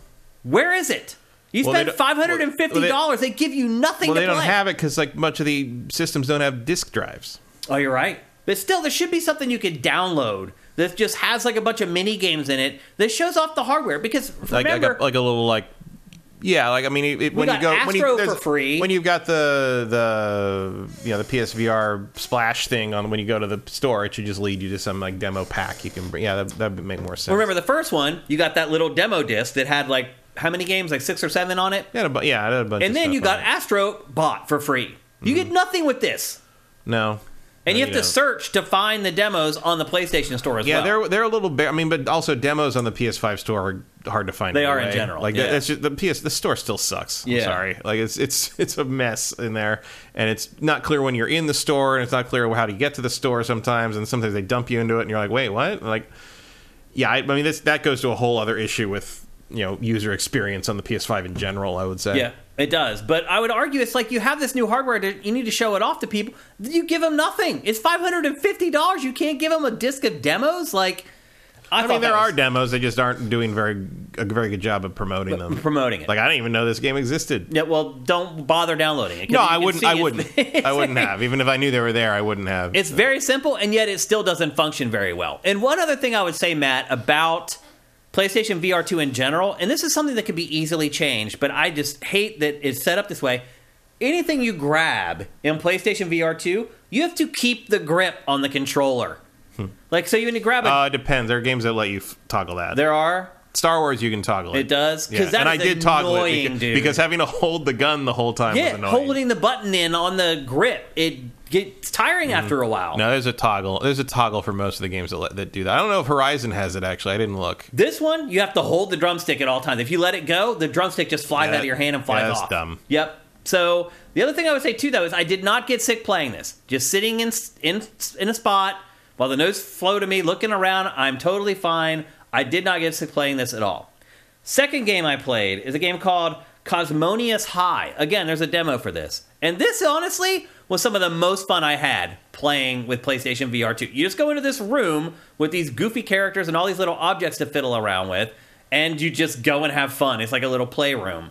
And again, didn't get sick at all. This game tripped me out. It was the first. It seriously did, dude. It's the first PlayStation VR 2 game where I was like, okay, I'm gonna really mess around with like all the different features of it. Like I was like, I want to check out the foveated rendering on this. So I like started looking, as you can see, really closely at objects, and you start looking really closely at and these things are like razor sharp. Like, they feel like they're there. Mm-hmm. Like, even, like, the transparencies and stuff, I would, like, put my hand behind objects that are supposed to be transparent and, like, fiddle around with those. Like, this was the first thing that I played where I was like, oh, okay. Like, this tech is pretty flippin' awesome. And, again, this is a free demo that you can download. It really is just like a little playroom. There's just all this different stuff you can mess with. There's, like, a big pool that you fill up with water. There's different, like, elemental stuff that you interact with in the room. There's simple puzzles in there. This should have been, again, like something that was packed in with it. Some download code that you get. Sneaky says, how does a foot pedal work? There is no foot pedal. I don't know what he's talking about. The drum game. Yeah, there was no foot pedal. There was no bass in it at all. Yeah. I don't know how that's supposed to work, honestly. But they didn't track that at all. So, yeah, in the drum game, there was no foot pedal, which means it's not like Rock Band where you can actually learn how to play the drums with it. But I had fun just fiddling around with this, just spraying the water and watching it spray all around. Everything changes in VR. You ever played Job Simulator? Yes. Yeah, same guys. Oh, shocker. The art style is definitely identical. But I had a good time just fiddling around with this, and this is where I started to understand, like, oh, okay, this is not PlayStation VR 1. There's new functionality here, and now it'll be interesting to see how they make use of it all. So you had to put out fires with your water. Very simple stuff, but very effective. And again, this did not make me sick. Inside this room, you teleport around. One thing I discovered, Matt, because I don't play a lot of VR, is that there seems to be a universal way to move around inside VR games where you hold the right analog stick up, and then the icon appears in the world, and then you move it around to where you want it, and you release it, and then you teleport there. Like, I didn't even know... the Star Wars game it's down, which threw me a lot. Yeah, it's flip back. But that's a mechanic from VR that, because I haven't played a ton of VR, I just didn't know that it was a thing. And now I get it. They seem to have settled on that. Because, I mean, early on, every game did it different. And that seems to be sort of where they've settled. It's now the right analog stick, either up or down, brings up that targeting thing, and you can... Move it around, and then you teleport there. And again, teleporting, generally... way less likely to make you motion sick than moving in real time in 3D space in VR. Like, I don't use the teleporting if I don't have to. I prefer to just move around. But like, there's games like Star Wars that you have to use the teleport, which mixing it is weird. I'd rather do one or the other. Yeah. Yeah, there's more and more you're starting to see options for that. One, like, to pick either one, so that's good. Yep. I had a ton of fun with this, but it didn't last very long. I think it's on a timer. There's only so many things that you can do before it basically kicks you out. But I had a ton of fun with this while it lasted, for sure.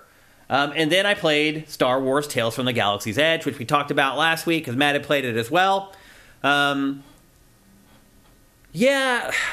The scale was... So you're right, you mentioned last week how the guy comes out from behind the bar. You're like, holy crap, the guy's huge. Oh, you were right. I was like, oh my God. He's like... My, aren't you a big fella? He's like 12 feet tall. And then the other dude comes in who's literally like a foot and a half tall. And you have to like look down at him. So the scale in this bar area definitely made an impact. And then eventually, I made my way out into the world, and that's where I started to struggle a little bit, because you can move normally in this when you're out in the world. And moving naturally started to make me a little queasy. It wasn't that bad, but I was like, oh, I feel a little bit off, so I'm going to start using the teleporting. And it's so clearly meant to be moved around in like that. Yeah. Like, it's the teleporting doesn't really... It's like you're playing Myst.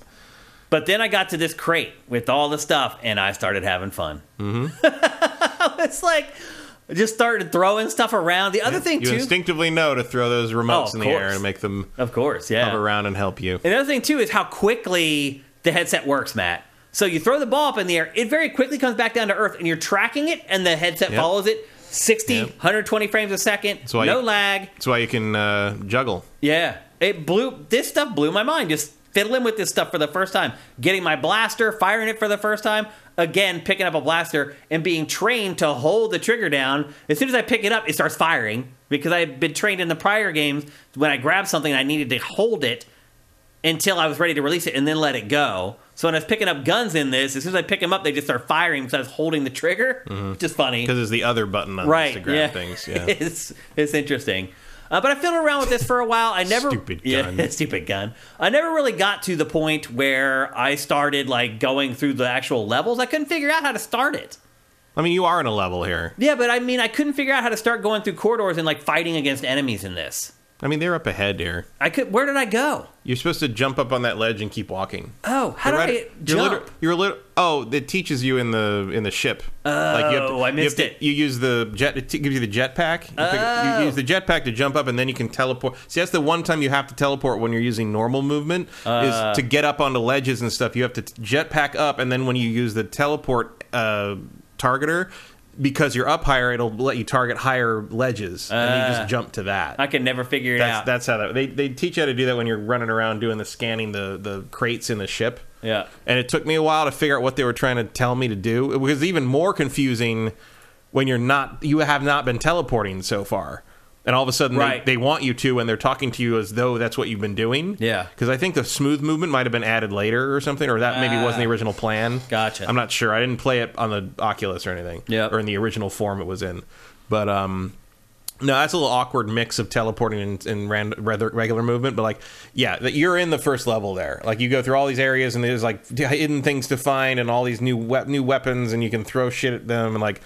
And I'll shoot all the guards and pick up their guns, and it's cool. What happened was I started walking around trying to figure out where to go. I started getting the first feelings of the queasiness, and I was like, I'm good. And then I switched over to this game, which is called Humanity.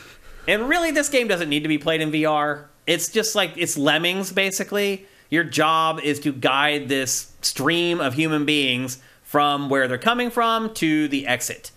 And it's just like a simple puzzle, again, like Lemmings puzzle game. But this is where I started messing around with the foveated rendering. So I'm sitting back like I am right now, just kind of watching this, trying to figure out how to solve the puzzles, blah, blah, blah. And then I started thinking to myself, I'm like, all these humans, like, what do they really look like? And so I just stuck my head as close to them as I could, and it eventually will show in the B-roll. But I stuck my head as close as I could, and the detail on each one of those human beings blew my mind. And I could totally see how what I was looking at, the eye tracking, was razor sharp. I mean, razor sharp. And how the stuff on the periphery was being blurred out. Again, foveated rendering, allowing it to focus on just what you're looking at and rendering that at a hot right here. Like, now you can see, like, the detail on the people. Like, and again, watching this on a TV screen is way different from having the helmet on. Mm-hmm. Like, it doesn't sell it like it does when you have the helmet on. Like, that little shot right there blew my mind, Matt, when it happened. And now watching it in the B-roll, it's like, oh, okay, not a big deal. It is a big deal when you have the helmet on. I was impressed, not by this game, but by how this game showed off the features of PlayStation VR2. Again, game did not make me sick. I can sit in VR forever and never get sick. It's the moving inside VR that gets me. So this, to me, while make people look at it and be like, that's not really a VR game, I understand that perspective. But with PlayStation VR2's tech, it does show off a lot of the cool functionality that PlayStation VR2 has. And then my next game, being the big football fan that I am, I had to play NFL Pro Era. It's a VR game where you play as a quarterback from a real NFL team. Of course, I chose the Steelers, and I was basically the quarterback of the Pittsburgh Steelers in VR. And when I first started playing this, I was blown away by this. You actually crouch down, put your hands under the center's butt, have the center snap the ball to you, you drop back, you put the ball back by your ear, scope out your receivers, and fire the ball. And for the first, 5 plays that I played in this, I was like, oh my God, I'll never need another VR game. And then things started going wrong. For example, I discovered eventually that where you take the snap from the center's butt, it's not really the center's butt. It's like this imaginary green cube that's inside the game world that you need to put your hands in. And what happened was, after a while, the cube wandered away from the center. And so after the 4th or 5th play, I was standing a foot and a half behind the center trying to take the snap to put my hands in the green cube because it wouldn't snap the ball unless you had your hands in the green cube. But the first 4 or 5 plays that I played this, and when I played football in high school, I was a quarterback. That was the position that I played. And I played defensive end and cornerback on defense, but I played quarterback on offense. Completely realistic. When you watch people play football and you watch a quarterback play, you're always like, oh, he has all the time in the world back there. You don't. And especially in the NFL, you don't, man. People get on you fast. Again, watching on TV doesn't really sell the speed of the game until you're in there. And so the first 4 or 5 plays, I completed them perfectly. The timing was great. Then the game started going a little haywire with the snapping mechanic. And then it just got to where, at least I felt, where I was throwing the ball wasn't accurate. And that's when I stopped playing. I started throwing the ball, and it was just going way over the receivers' heads, or it was going way too short. I don't know why the more I played this, the more buggy and weird it got, but it did. But I'll say this, for the first 15 or 20 minutes that I played this, I was like, hot damn, this is a VR dream for a sports fan. Just having this view and throwing, to the Steelers, it was pretty awesome. I was pretty impressed with this at first, and again, the more I played it, the less I enjoyed it. AJ the Legend Watson says, imagine Aaron Donald full speed headed your way. Exactly. And I didn't get to play enough of this to figure out, because you can see it's Steelers versus Steelers, but there goes TJ Watt, and he's just as fast as Aaron Donald, and he was on my ass. I ended up getting sacked the last 5 plays I played. There just wasn't enough time to get the ball off before I started getting sacked. But you can see there's the green box I was talking about. It's already away from his butt now. Before, it was under his butt, where you're supposed to take the snap. It's now inched back about 6 inches. Next play, it's another foot back. So I don't know. It seems like it's buggy or broken. That's not a difference between the type of play. It's no. Like, you always need unless it's a shotgun, you always have your hands under the butt of the center when you take a snap. You're never a foot behind the center. That's not how it works. So anyway, I thought this was cool. I also did not get motion sick playing this game at all. I was able to play through it, no problem.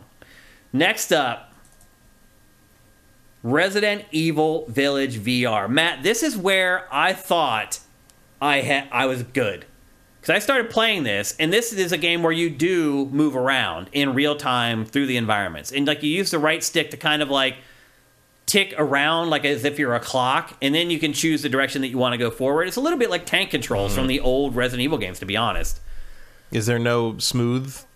I don't even know what that means, honestly. In terms, like not ticking, like just hold the right stick and turn. No, smoothly. In this it ticks around like the hands of a clock, kind of. But I started playing this, and I'm like, I'm doing it. Like, I'm walking through these hallways. I got my knife. I got my shotgun. And I was like, holy crap. Maybe PlayStation VR, I'm not going to get sick from playing it. And then... So this is like all the tutorial stuff where they teach you like the basics or whatever, how to pull your knife off your arm. This is where I first started learning that every game, like if you grab something, you got to hold it. So watch, I pull the knife off, I let go of the button, and it just appears back on the arm.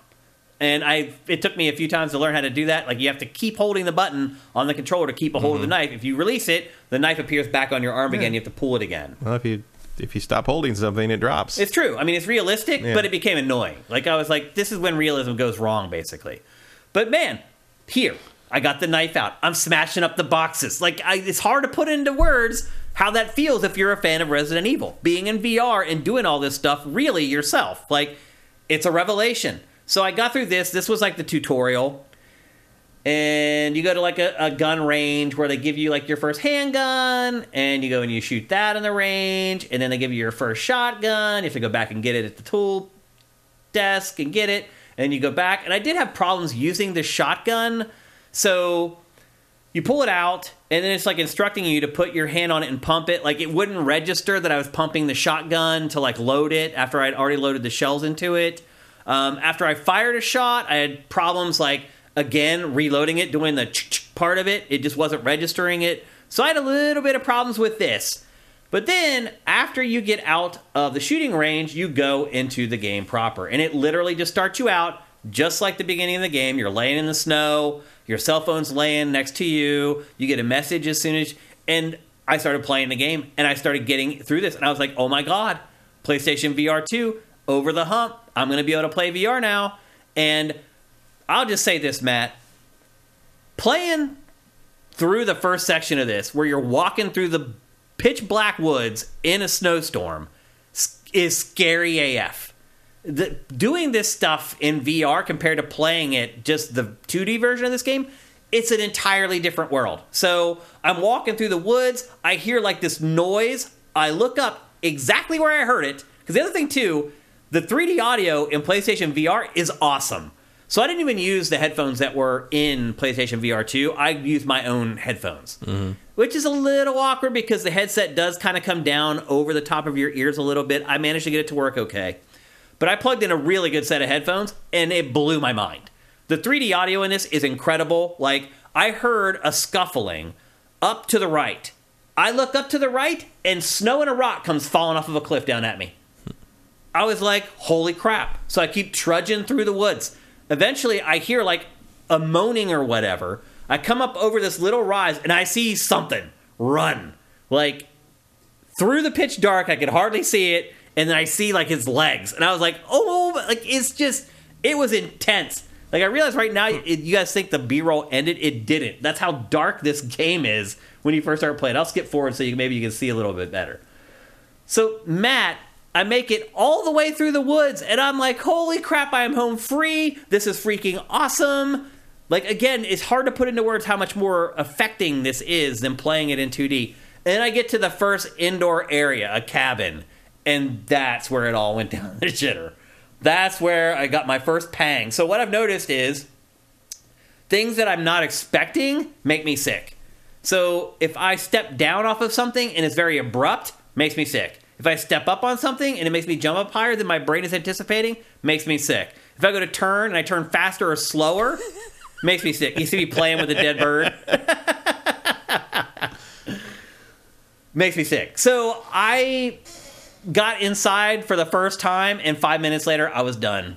I was done with PlayStation VR2 because it made me that sick. Did you not play Horizon? So I stopped. It took me 4 hours before I felt good enough. I will say, when inevitably the next VR thing that needs to be addressed pops up and you have to borrow it again, try Dramamine. I will try something like that for sure. Because if you can get through this section okay, and it was just like the novelty of the turning and the how, like I think you can get over that hump with some assistance there. I think if because it does seem like the higher fidelity and the smoother motion of the new hardware does help. It did help. So I think with a little bit of medical shielding, I think you might be able to pull that off. I was impressed that I made it this far. And again, I was in the room for a couple minutes before I started getting sick, to be fair. But once I got kind of disoriented in the room and I was trying to figure out the right way out, and I had to really start relying on the locomotion and the looking, that's when I started getting sick. And then I walked through a doorway and it dropped down a little bit and I got disoriented, and then my stomach was like, F you, Shane. And that's when I knew I needed to stop. And so I did. Still, I'll say. So how long did you play total that first? Well, not counting games like this, I played for an hour and a half or 2 hours. Then I played this, and I lasted 15 or 20 minutes, which is still better than it was with PlayStation VR1, where I would last 10 minutes before I was violently ill. This, I played this demo for 15 minutes, and I could just tell that I need to stop. And so I preemptively stopped before I got really sick, and then a few hours later, I had dinner and chilled out for a little bit, went back, and then I played Horizon. And Horizon's mind-blowing. It is undoubtedly the creme de la creme of the launch lineup for PlayStation VR2. It just is. And what I played at that, I did not... Since they didn't get Half-Life Alyx. Yeah, exactly. I would love to play that, by the way. Yeah, I would be... if they put Half-Life Alyx on here, I would be much less harsh about the $500 I spent on it. Yeah. Or, the other thing that will make me not regret that purchase is if they eventually do jailbreak it for PC. Yeah. Being able to use this on PC, I would be great. Super happy. Yeah. So I did play Horizon Call of the Mountain, and the demo only lets you play, I think, 20 or 25 minutes before it cuts you off. But I got to try pretty much everything. It should give you almost all the basic all elements. the tenets of the game. Yeah. So I got to climb, I got to shoot the gun or the bow. I got to mess around with the objects and stuff, which still blows my effing mind. But it is undoubtedly the cream of the PlayStation VR2 launch crop. So I guess to sum it all up, if you're someone like me who got sick, really sick from early VR, PlayStation VR1, this probably isn't going to solve it for you. But I do think that if you're someone who it took extremes for you to get ill playing VR, I think this might get you over the hump. I think you'd be able to play this without getting sick at all. And I wouldn't say and I'm not going to say buy it. I'm not going to make a mistake I made on PlayStation VR 1 in telling you guys to buy it. I will say try it. I don't even know if there are demos with COVID and stuff. How do you try it? That stuff's kind of... You got to know a friend who bought one, basically. Yeah, that's tough. Yeah. And I would not recommend buying this without trying it. I just wouldn't. Unless you already know you're good in VR. And if that's the case, and you like VR, I think you probably would want to buy this, man. Because, man, the technology in this for the price is insane. But, the support, I just don't trust it. I get it. There's a non-zero chance a year from now you can get it for, half price. It's true. Clearance or something. Because, who knows. It is impressive, though, man. It is.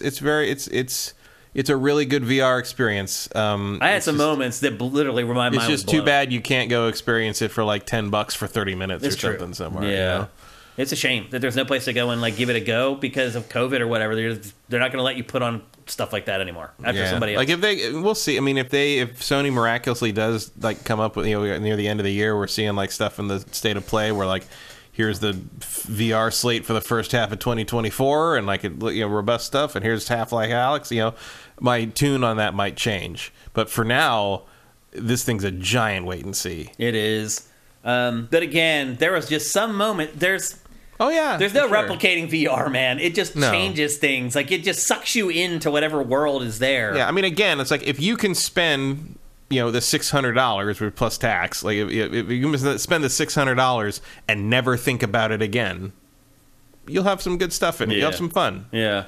Your biggest concern is going to be like, where am I going to put the fucking thing? You know? It's never going to be a daily driver. No, not at all. But that's the other nice thing about this, though, is there's... But it's another fun thing to pull out. But like, I have told all my friends that oh, you got that? I'm like, yeah, I got it. Like, and they're like, oh, I'm like, everyone, come try it. Like, I believe every person who comes over and tries this thing, gonna make me feel better about buying it. Like, the more it gets used. Yeah, I mean, I'll just say this: like, I was pleasantly surprised by PlayStation VR2. It was better than I thought it was going to be. I really wish... I probably would buy it if it didn't make me sick. Yeah, I would also be less harsh on it if the PSVR 1 games worked on it. Right. Which, again, some of those I wouldn't be so concerned about the lack of Astro Bot. Right. Because you could play the old one. Yeah. Or your old favorite. It's weird to me that Robinson the Journey doesn't even work on PS5. That's insane. Like why? What happened? I'm very thankful that I had Matt to loan it to me, honestly. Like I did really enjoy the time I spent with it before I played Village. If you can handle VR without getting sick, Village is going to blow your mind. That's cuz I just started like fast forwarding through the game. In my mind, and I was like, oh my god, like some of the moments in that game are going to be so intense. Yeah, like one of the big jumps for this is like, and probably specific to this more because it's a console and not just like, the Oculus or whatever. Yeah. Or the Quest or the Meta, whatever the hell we're supposed to call it now. Yeah. Who cares? He shut the metaverse down this week. It's over. I don't care anymore.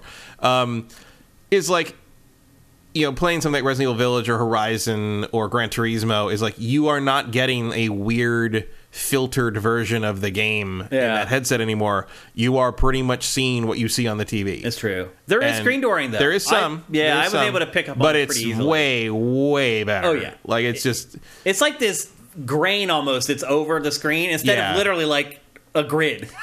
Like it's more of a background thing. Right. It's almost like it's more like it's what it's like. If you look closely at a theater screen, you can see that it's being projected on this screen. Right. Yeah, that's a good way to put it. Whereas before it was like there's something between me and the what game. I'm seeing. Yeah, that's the difference. Yeah. It's not a screen door. It's almost like a very faint filter over everything. And you see it in like Horizon. I don't know if you saw it in Horizon. Flat colors, like that goofy game I played. That's where you really noticed it. Or like Horizon. I don't know if it let you get it far enough to talk to people. Off out of the boat, like like Aloy and everybody. Mm-hmm. You can kind of see like they're a little blurrier than they should be at like 6 feet away. Yeah. Like there's a little haze around them. I do wonder if that's part of the foveated rendering stuff. I think that's some of that, but also it doesn't. There's something there that's not quite right. And it's gone when you look right at somebody, so it probably is the foveated rendering. But like, there's something about the way a group of people looks that's not what a group of people looks like in terms of focus. Right. Yeah. The eye tracking in this is so damn good. It's very good. I can't believe there's not a game that's just eye track shooter. Yeah. Literally, a competitive shooter where you just look. You know what? You can look fast. I mean, I know this is dumb, but you'd have to sell for like $1 or something. I want to play Space Harrier.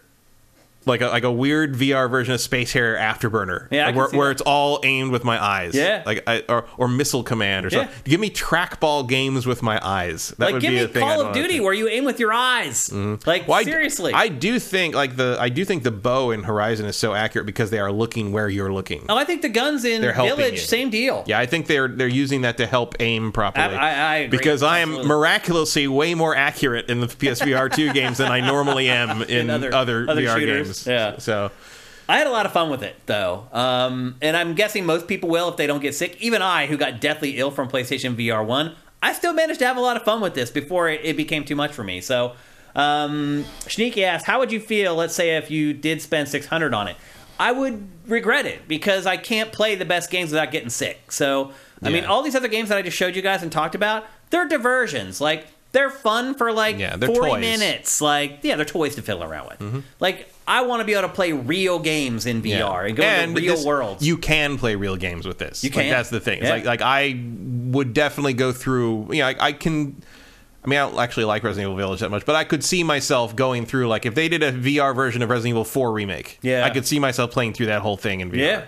For sure. Yeah. Again, like, when I was in these worlds, I was, like, sticking my face right up against objects, and it's like they're solid, it's like they're there. Like, the playing edges with are just razor sharp. I mean, that's probably because Horizon's the first thing I played, but playing with the little objects in that first little camp you come across is like, oh yeah, wow, look what you're like, oh, okay, and I'll open things. That's cool. I can pick this thing up and put that in there. I'd be like, oh, it broke. Oh, I can do this. Like, it was like this. I can play the tambourine, and it plays like a real tambourine. It was this constant, oh, I can throw it up and catch it. Can I throw two things up? I can juggle things. It was like, I spent like 10 minutes in that freaking camp just like messing with everything, and it's brilliant that that's there because it teaches you all these various things. I did notice that I clang the controllers a good bit.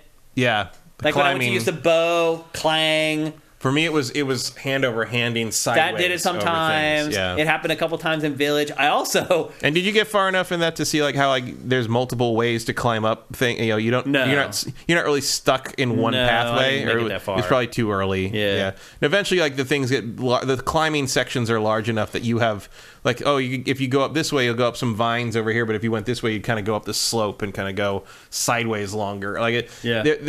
If it is there to allow, it's not about like, and this is actually partly funny because there's a complaint I had about Horizon 1. Yeah. It was like, it's not about you trying to detect where the path up is. It's about, I see where I'm supposed to go. And like, I could have gone that way too. That's cool. Yeah. And like, it's that kind of thing. Like, it's just a way to not let people get as stuck. Yeah. And it's more interesting in VR, I think, because you have to predict where people are looking in a way that just isn't present in non-VR game. Yeah. So I think they did a good job on that. Yeah. And then and then like when I was stabbing the boxes, I like punched my door.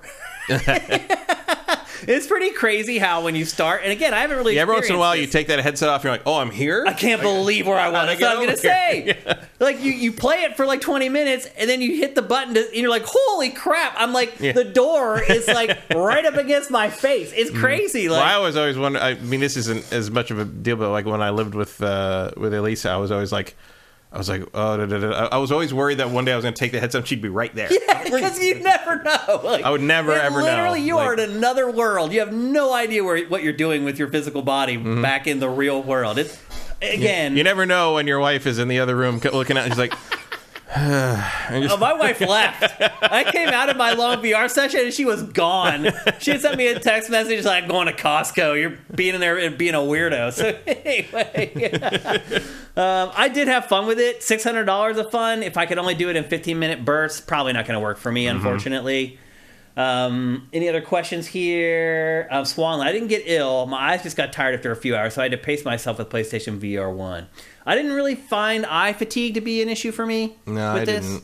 I put my contacts in just for this, and sometimes my contacts will start to get tired. I had my contacts in for like 12 hours that day and did not have any eye strain problems at all. In fact, I could have gone longer, but I had other stuff to do that night. Yeah.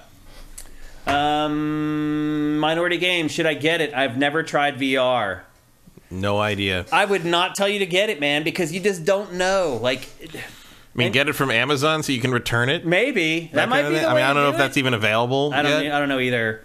But I would not buy it without trying. I know when I ordered it direct from Sony because the only place I could find to order it, to pre-order it, and like I had to click through a bunch of stuff that was like basically like, you own this forever and you can never bring it anywhere near a Sony building again. Essentially, it's like I don't think there's a huge robust return policy unless there's something broken on it. I would argue do not buy VR unless you can try it first. I just wouldn't, because you don't know, and not just try it. Like, make sure you play a game where you are moving through the world in VR, like freely, not just teleporting. Moving like you're playing any other game. There's a hallway, I'm walking down that hallway and I'm pulling up my gun to shoot. Until you've tried that and you know that you're going to be okay, do not buy VR. That's the X factor. And there's really no way to know. Like, I can ride roller coasters all day. I was talking to my wife about it. She's like, I can't believe, because I was pissed, man. I walked out, I'm like, motherfucker, I can't do VR, man. Like, what the hell? I've waited my whole life for this. Great piece of kit here. I still can't do it. She's like, I don't understand. She's like, the last time you and I went to Six Flags, she's like, you rode roller coasters all day. But the motion on your body is matching what your brain is seeing through your eyes. That's she's like, difference. I couldn't keep up with you. She's like, within 2 hours, I was sick. And she can like read and type in a car and not get car sick. And I go to amusement park with her. Within 2 hours, she's done. And I'm like, I'm raring to go. Like, I'll ride all damn day. And so... knowing whether you're already prone to motion sickness or not does not determine whether you can play VR either. It's a different thing. It is. Part of it's because, in general, our brains do not have context for what happens in VR. Yeah. And like I said, I do not get sick in VR. I don't get sick from anything, really. Yeah. But, like the closest I got was in Gran Turismo when I started to get a little sick. Something would happen that in a car would throw my body one way or the other, and it didn't happen, and my brain was like, I could feel it get vertigo from like, wait, why didn't we feel the G-force on that? Yeah. It was the expectation of that. And apparently my brain doesn't have that problem when it's just walking around in VR. But when it's such a familiar set, and that's also, I played driving games before in VR, never had, I've only had that sensation in Gran Turismo 7. And I think it's because it's so convincing. Yeah. Like, it's so convincing. I am literally sitting in my car, in my literal car, and, like, that was one of the big sensations of, like, oh, I'm driving my car. And my brain lost its mind a little bit. Yeah. For, like, a couple of those turns, it was like, why didn't we feel that turn? First thing that happened the other to me, thing about, did you play GT7? I did, yeah. One of the things that I was thinking about, why was I better at that than I know? One of the things is that subtle bit of how I can kind of turn my head and see the curve coming up in a way you couldn't without like some kind of device makes a difference. Like the fact that the anticipation of what's coming up by being able to look out the window that way, and you don't think about because you've been driving for 30 years. Yeah. But like the fact that all of a sudden you can do that in a way you can't do it in a normal video game, like that's a huge difference. I can see that. Like the ability to see past that A-frame bar. Like, just sort of with a quick little look. Yeah. Like, I never need to look at that mini-map. Yeah. Because I can see what the track is doing up ahead. You know it's coming. Like, that's a big difference. And it's also amazing to me how quickly you adjust to being able to do that. Mm-hmm. How quickly it becomes second nature to just do that. You're just being yourself is what you do when you drive. But it's so convincing. Like, GT7 is really the most impressive thing. All the stuff with in terms of showing the hardware off, in terms of like what it can do when the controllers can do, like Horizon's object stuff is probably the most impressive. Mm-hmm. But in terms of like just taking me and saying like, hey, changing how you play, or this thing about like, hey, here's how you see this game you've played for 10 hours completely differently, or here's simulating this thing you do all the time in real life, but I'm going to trick you into thinking you're doing it like for brief seconds. Yeah. Like nothing's been able to do that on the level of that GT7 thing. I enjoyed it, but it did start to make me sick. The first thing that happens to me when I'm starting to get sick from VR, the back of my neck starts to sweat. Bizarre. As soon as that happens, I'm like, here we go. And that's when I'm like, I know now. When that happens, time to shut it off. No, I don't. For me, it didn't make me emotional. I didn't let my head do it, obviously, but it made my head want to go, whoa, like that. That's how it feels. Like if I drop down, whoa, it's just like this wave of, and a couple of times, disorientation. It wasn't that the same thing, but a couple of times I got so into the climbing that I almost fell backwards because I just was looking up too hard. Yep. So anyway, I would not recommend buying it unless you can give it a go first. But I'll say this overall, I was impressed with the technology, and I think probably it's the best VR helmet on the market. So for that price, nothing close. Yeah, in terms of what you get and all that, and the controllers work really well. Yeah, good stuff. Yeah, I mean, I can't argue with the price. Yeah, you get what you pay for. Get, man, for what you pay. It's just. Yeah. If I trusted Sony to support it, robustly for 3 years or so, I would unhesitatingly recommend it. But right now, it's just like wait and see what they do past the launch window. I just don't know. I hear you. I mean, I'm looking forward to that the Switchback next week. Like I like the first one a lot, so and you might be able to play that because it's just sit down and it's like I was able to play the last one for PlayStation VR 1. So yep, there you go. That's PlayStation VR 2. Now you know what both Matt and I think about it. Next up.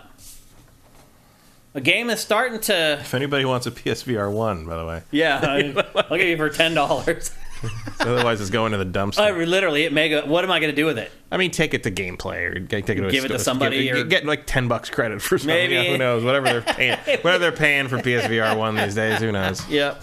Next, we're going to talk about a game that is starting to bring me over to its side. It was also, we mentioned earlier in the show, how there were games that have been in development for a really long time. And this one was right up against the record for the longest development cycle ever. And that is Dead Island 2. For a long time, we just thought it was never coming at all. It's now been revived. It was canceled for a while. It was canceled for a long time. Yeah. You worked on something for it years ago. Years and years ago. I saw a very early version of it that was not a game, frankly. But like...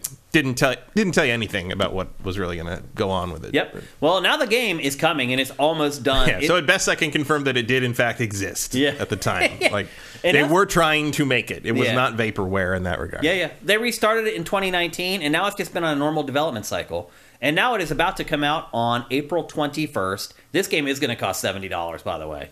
And that is Dead Island 2. And this week, they are finally starting to blow out the game. And the more I see of the game, the more I like the game. And so I wanted to talk about it on today's episode because they gave us a nice 15-minute chunk of gameplay that basically walks you through all the mechanics in the game. And there are plenty. I was pleasantly surprised by how deep the combat is. This demo is set in Bel Air. It's a few hours into the game. Now, don't forget, in this game, you're infected. It's kind of like The Last of Us. You're somehow immune to the zombie virus, so you're kind of like Ellie. You're taking the drug that holds it off. Is that what it is? In that trailer, like he took something at the beginning of the day and like looked in his eye. That's right. Yeah. That's a good point. So you're right. There are some kind of drugs that like hold it off. I was going to say Zombrex, but that's that's Dead Rising. Yeah. I think I have a pill bottle of Zombrex. Yeah, the second one I think came with like a little like a box of it. Yep. So anyway, you do have the zombie virus, and in a minute I'll explain why that matters because it does give you actual powers. In this demo, you're trying to reach the Beverly Hills extraction zone, where you can meet with doctors who are trying to stop the outbreak. Again, this is very much like The Last of Us, almost shamelessly like The Last of Us. You could choose to play from 6 different characters. This one... I mean, it's also pretty much 28 days later. Yep, it's there. It is interesting how they've failed to really come up with new ideas for zombie plots. It's been the same since, like, the 70s, really. In this demo, you're playing as a character named Danny. It's a female. But each character has a set of starting attributes that affect how you'll play, but there's also a skill system that allows you to mold each character to how you actually like to play. What you're seeing right now is the brand new dismemberment tech they call the Flesh system. And honestly, Matt, I think this is the goriest video game I've ever seen. I'm impressed by the layers of anatomy. Yes. In this, like through the muscles and the layers of fat and the shoulder blade. I guess all of it. It reminds me of Wolverine Origins. Yeah, that caught me off guard, too, with the gore and the violence. Yeah. So the gore in this, like, they spent a lot of time on it, and it pays off. What you can't hear is that she's talking to someone right there in that intercom. There are other humans out in the world, a lot of them. It's not just like the whole world is overrun by zombies. There's lots of humans who are trying to figure out how to survive in this. A guy speaks to you through that speaker and is, like, trying to get you to help him. And that's how you take side quests throughout the game. The location damage allows you to target individual weaknesses of each enemy. So, you can take out their knees and then, it slows them down. They can't come at you as quickly. There's a lot of strategy and crowd management as far as, like, using your weapons. Certain weapons, like a sledgehammer, can be used to, like, clear out, like, 4 or 5 zombies at once. But if you have a claw hammer, you can kill a zombie, but you can only kill one at a time. So a lot of the game is figuring out how to manage the crowds of zombies and using the right approach, the right abilities, and the right weapons to make it happen. You saw earlier there's a map. The map helps you kind of map out your direction and to help you get from one place to another, to help you get to the safe houses, and to kind of also figure out kind of what are the dangers in between point A and point B. You can sneak in this game. There is stealth, but who wants to do that in a zombie game, Matt? Like, who wants to stealth around in a zombie game? I think this game was built and designed to go full bore, and I think, oh, wow. I think as you start to watch this B-roll, you'll realize that nobody's going to play this game in stealth. Except in the areas where it makes you. Yeah. There are, because that's coming. Oh, there will be, yep. There are guns in the game, but in this demo in particular, they even mention that they only recommend that you use a gun for long-range targets that you can't get to on foot, because ammo in this game is extraordinarily scarce. So it has a little bit... Yeah, I mean, that's true to the original. Yeah, so it has shades of survival horror in it as well. The guns are emergency weapons. Pretty much, yep. Once you got a katana, it was over anyway. Who cares? Yeah. Every weapon in the game can be upgraded using workbenches that are scattered around the world. You use DIY mods to create all kinds of crazy possibilities. And in this game, there's elemental buffs. You saw like some of the traps earlier where they were trapping them on like electricity and stuff like that. That carries over to the weapons as well. You can assign them buffs for fire, for electricity, and a bunch of other elements. So you can really get creative with how you create your own weapons in the game and then go out and experiment with them. And that's fun. That's fun in any game, regardless of whether it's a zombie game or not. It's not an open world game, but there are multiple paths that you can take to get to each location. Again, the map comes in handy in figuring that out, but also that's kind of how the first game was as well. It was. It kind of felt open world, but it was it was discrete chunks. Yeah, and this designed pretty much the same exact way. There's NPCs out in the open world. There's NPCs to meet. There are on-the-fly challenges that just pop up. There are stashes that you can uncover. If you look around, you can find side missions. Like eventually this B-roll shows off. You go to this house, and there's an old geriatric rock star who wants you to clear his garage of zombies. And that's where they start showing off like this. Here's some weapons that they have imbued with elemental abilities, like these claws that have electricity. So not only are they a weapon that will slice up the zombies, they will also electrocute them, and you can use that to crowd control because it will stun the other zombies nearby the zombie that you hit with the claws.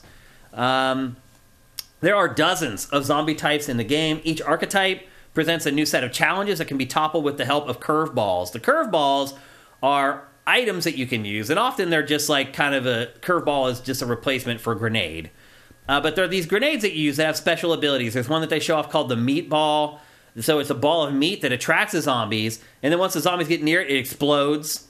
There's tons of iconic LA locations to discover and explore. There are earthquakes and wildfires have contributed to the city's destruction. So there's huge like gaps in the ground where earthquakes have ripped it open. There's houses that have been torn down because of the earthquakes and other anomalies. So the city is under siege not just by the zombies, but also by the elements and the natural parts of living in California, which I thought was pretty clever.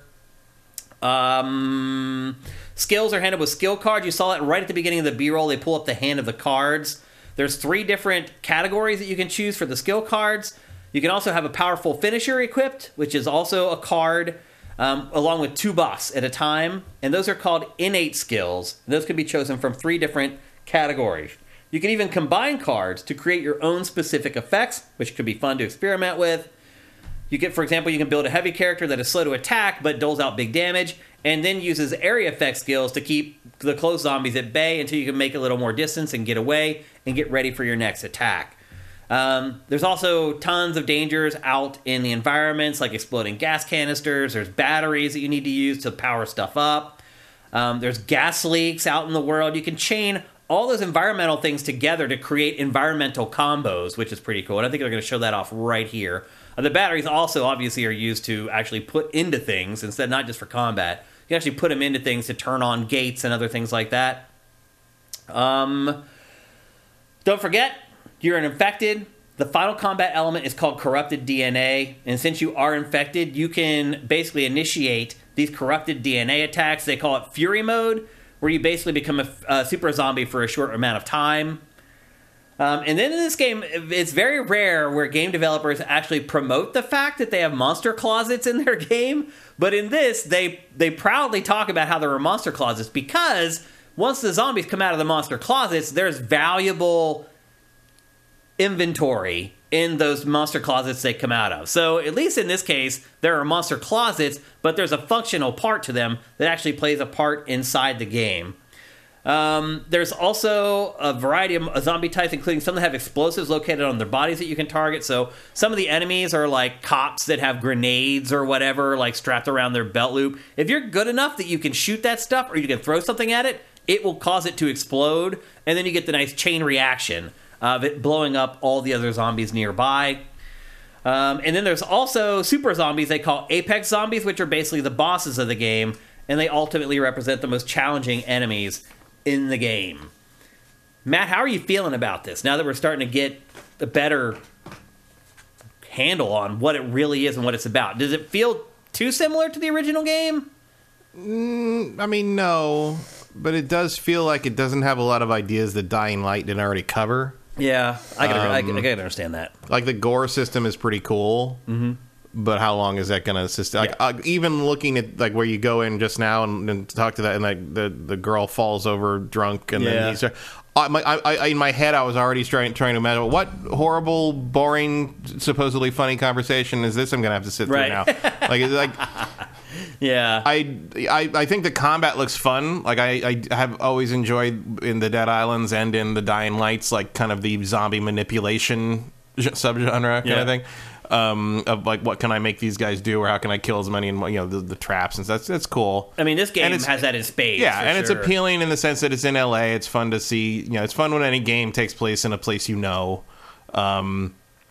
I don't know. Like in terms of like, I'm looking at it, I'm just like, I wonder how long I'll play this before I just sort of drift away to something else. It's also interesting to me that they are not emphasizing the multiplayer as much, because that was certainly half the point of Dead Island 1. It was like if you weren't playing 4-player multiplayer, you were probably kind of strong. But that was more in an era where Left 4 Dead was a stronger force. I don't know. Like, it looks. I'm guessing they do a separate video that just shows off co-op. Yeah. I don't know. Like, it looks cool, but like you said, there's not really a whole lot new under the sun in the zombie world. Yeah. It looks better than I thought it was going to look, especially after all this time. Yeah, it is kind of cool to see one of these like with a lot of color and like it's it has that saturated look that the original Dead Island also had. Yep. Because part of the interesting part of Dead Island 1 was it was set on that tropical island, and that wasn't really a zombie setting that you've really seen much before.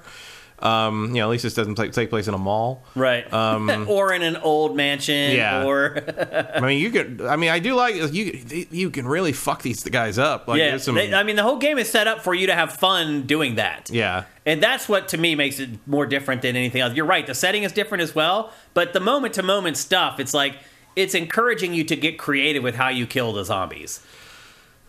Yeah, and that's fun. I think it's fun. So I don't know. Like, I kind of don't know until like maybe I get my hands on it. Maybe, but like, definitely gory AF. Yeah, I mean, I don't have any like strict, any complaints about really what they're doing. It's just more like I don't know how much more life I got in the zombie.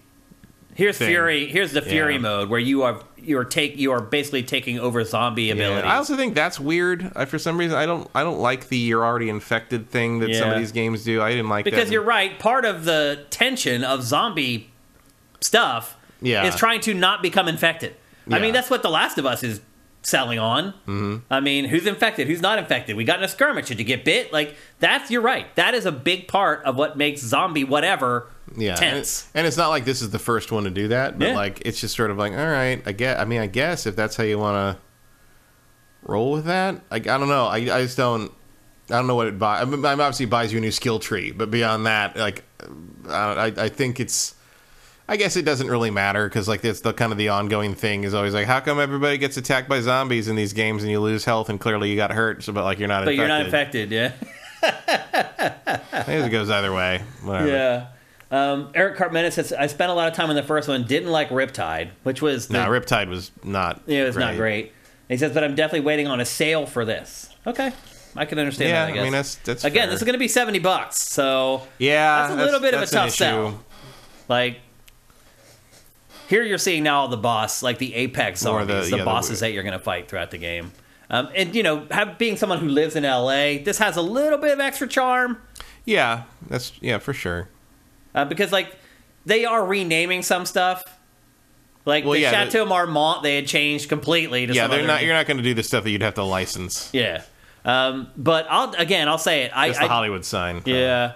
Again, I'll say it. I just think it's looking way better than I thought it was going to be. Yeah, I mean, that's true. And it actually weirdly does kind of live up to that original trailer with the jogger. Yeah, it does. Like the tone of that still kind of holds. They just showed a shot of Venice Beach a second ago, too. Yeah, which is literally like a mile and a half from the original version was going to take place in like a bunch of different cities. Yeah. So probably focusing on one is a better move. Yeah. It was like, I think it was maybe like Los Angeles, San Francisco...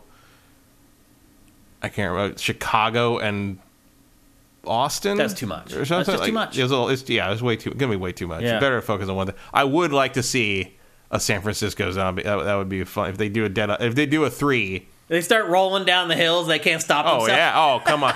rolling, getting a swarm to chase you up, down Lombard Street. Oh, no, not Lombard Street. I'm saying like up Powell, right? And then you roll a flaming cable car down on them. Yeah. How absolutely. fun would it be to just ride a cable car down one of the big hills with the zombies in front of you, and you're just in this cable car, and you just let go and just. Yep. It can be fun. Or getting on a Muni bus and seeing if anyone notices the difference. That's a good one, Kyle. You gotta live in San Francisco for that joke. You do. Getting on Muni is like taking your life in your hands. It's like you never know what the hell you're gonna see. There have been zombies on Muni for at least 25 years. No one cares. No one. Heroin zombies though. So anyway, that's Dead Island 2. Again, it is coming on April 21st. They couldn't hit 420. I don't know why. Well, distribution is distribution. I guess. Things come out on Wednesday or Friday, and that's pretty much how we work. Yep. So it's coming out on April 21st, so only about 6 weeks to wait. Yeah, unfortunately, it's kind of up against Fallen Order there. Yeah. Or certainly two different Jedi games. Survivor, yeah. Although both have dismemberment. They do, yeah, that's a good point. Probably a little more graphic in this one. Yeah. But anyway, I'm surprised that they let you cut the limbs off. Yeah, non-droids and creatures. It is surprising. I mean, the people wanted that a lot. They're loosening up a little bit over time. Yeah, I don't think you're ever going to see an M-rated Star Wars game. No, I don't either. That's about as close as it's going to get, I think. Yeah. Yep. Well, the good news is lightsabers cauterize the wound. Right. There you so go. you don't have to worry about blood. Except in the first movie. Right, yeah, which... When Ben cuts Ponda Baba's arm off, the insert shot is a bloody arm. Yeah. That doesn't look anything like his arm. Right, yeah. Those were the days. Yep. So anyway, Dead Island 2 is actually coming to everything. Well, not Switch, but it's coming to PS4 and PS5, Xbox One, and Xbox Series. And again, it launches the April 21st for $70. All right, let's move on to a game Matt has been playing this week.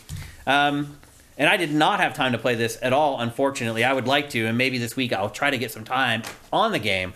And that is Like a Dragon, Ishin. Mm-hmm. One of the first games to be released after the Yakuza name went away. Mm-hmm. And now that the Yakuza name went away, the Yakuza franchise has changed pretty drastically to a turn-based RPG. But this goes back to the old style of Yakuza game, which is... Yeah, this is because this is a remake of an older game. Yep. From 2014, is that right? Yeah. It's actually the second Samurai Yakuza spin-off. Kenzan was the first one. Oh. And then this is the second one. So Kenzan's never come here and probably never will in any form. This is this kind of the pseudo-sequel to that that takes place in the I think it's the mid to late 1800s. Like there's the West is starting to encroach on Japan. Guns are in Japan. Yeah, people have guns, in this, which is weird. So so Bakamatsu era, because basically the arrival of guns was sort of the end of the samurai. I wonder why. Amazingly. So this is partly about that era of where the entire kind of hierarchy of Japanese society changed because of the encroaching Western influence and the introduction of gunpowder. Yep. After many centuries of isolation. And the connection to Yakuza, people are like, oh, why is it Yakuza? So the connection to the Yakuza games is these are historical soap operas, basically. I mean, they're based, the root of the root of the Yakuza games is in sort of those battles without honor and humanity style Yakuza movies.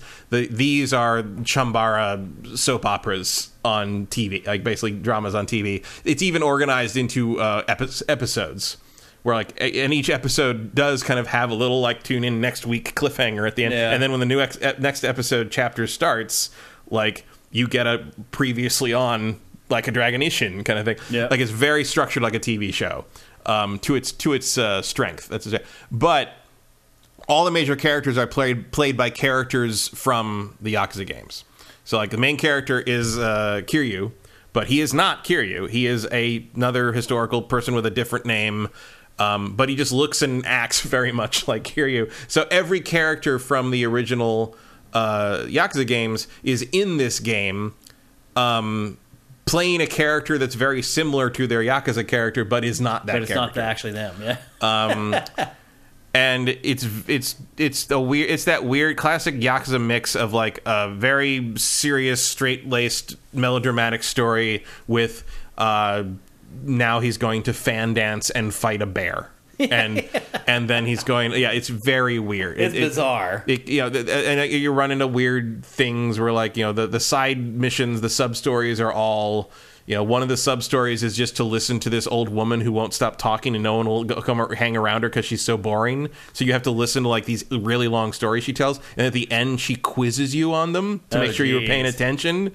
And it's like, it's stuff like that. Yeah. Or, like, lots of mini games. There's tons of mini games. There's a thing with, there's shogi again. There's mahjong, real shogi. Like, you better know how to play mahjong if you're going to play. And, like, there's a whole tournament for all that stuff. There's dancing, there's karaoke in a weird way. There's all these, like, various training things. There's a management sim, because you end up, the premise is that your character Ryoma comes back from, like, a year of training with a samurai school in Edo, which is, like, the capital. You come back to your old little village city of I think it's Tosa is the name of it.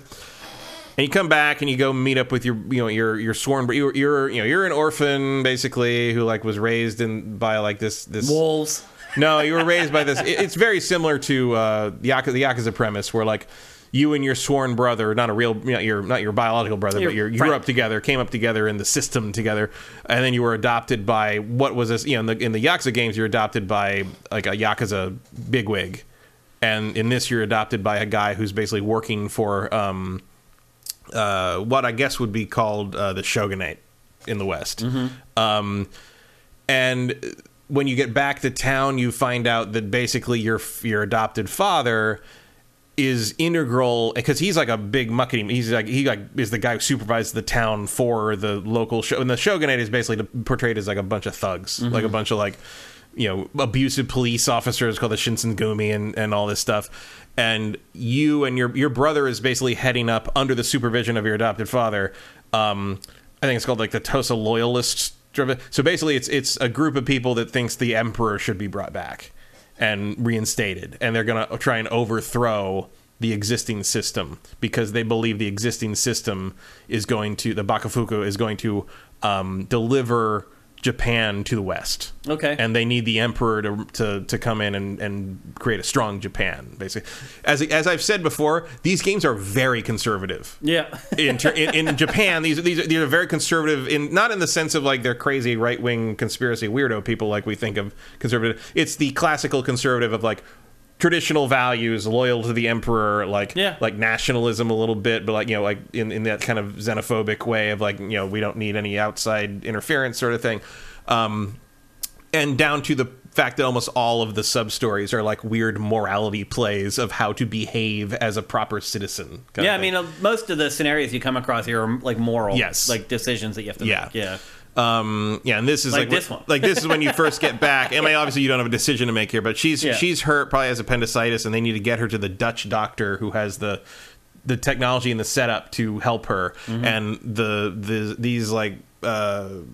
these are, like, mid-level samurai who are, like, they're basically like a gang that, like, rule the town.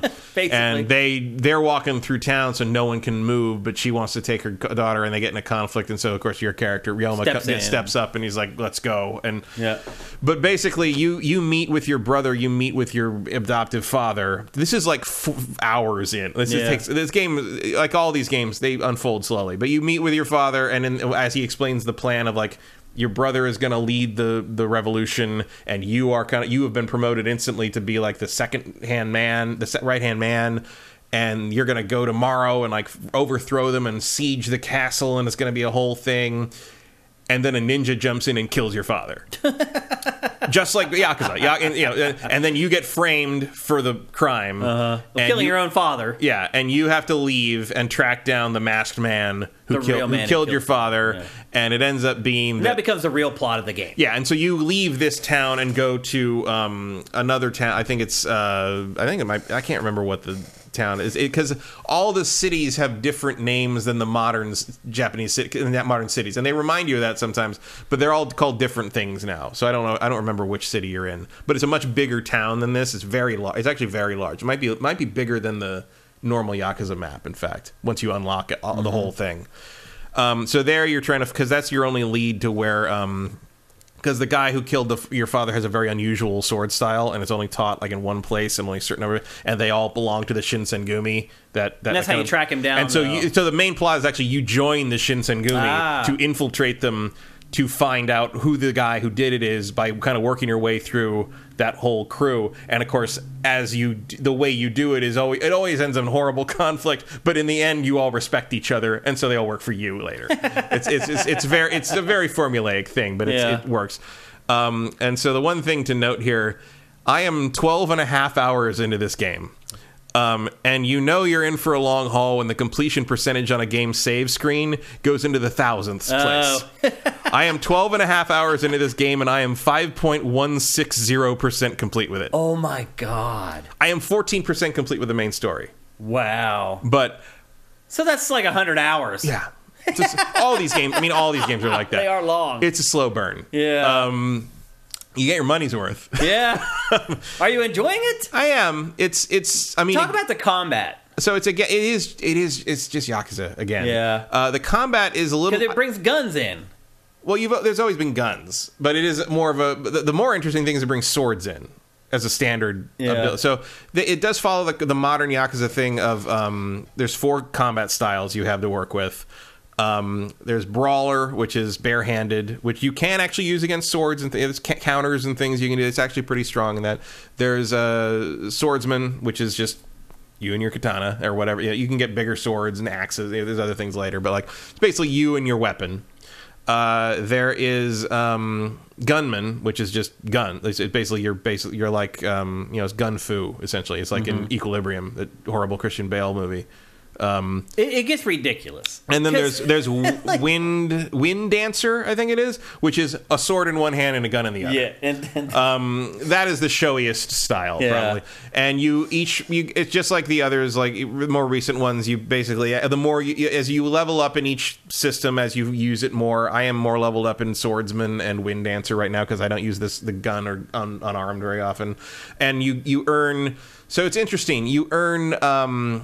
Training spheres as you get kind of as you use and are successful at battles and stuff, but then as you level up the schools, you get training spheres for those specific schools. And the way it works is the training spheres are like gray, and they can be used for any skill in any school. No, okay. And then if you earn the colored, because each school has a different color, like Swordsman's I think is red, and so when you earn an actual sphere for the specific school, you can replace a training sphere that you've used to get a skill in that school with an actual sphere of that school, and you get that gray training sphere back that you can then put in another skill either in that school or another school. So you can kind of decide what to finalize by using a school's own upgrade spheres to replace training ones you've put that, and you get them the same. Now there's no like downside to putting a training sphere in versus a school specific sphere. It's just frees up those training spheres for you to then upgrade other stuff,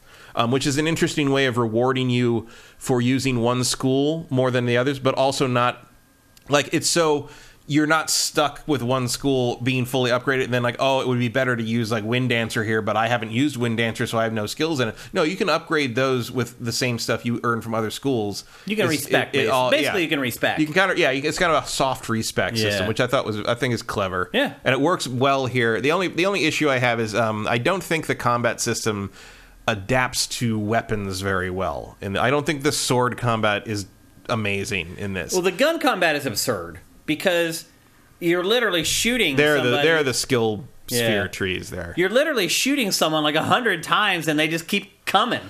Yeah, I mean, part of that is because you're using in the demo here. You're using the early guns. You can get better guns pretty early. Still, you're shooting someone with a gun. It's just ridiculous. Well, also you have unlimited ammo. You don't aim. Like I mean, it's nonsense, but like it's fun. It really is. But the Yakuza games have always been nonsense. Yeah, I mean that's in part the of other their games, charm. the other games, you wrap a man around a fire hydrant, right? On every other.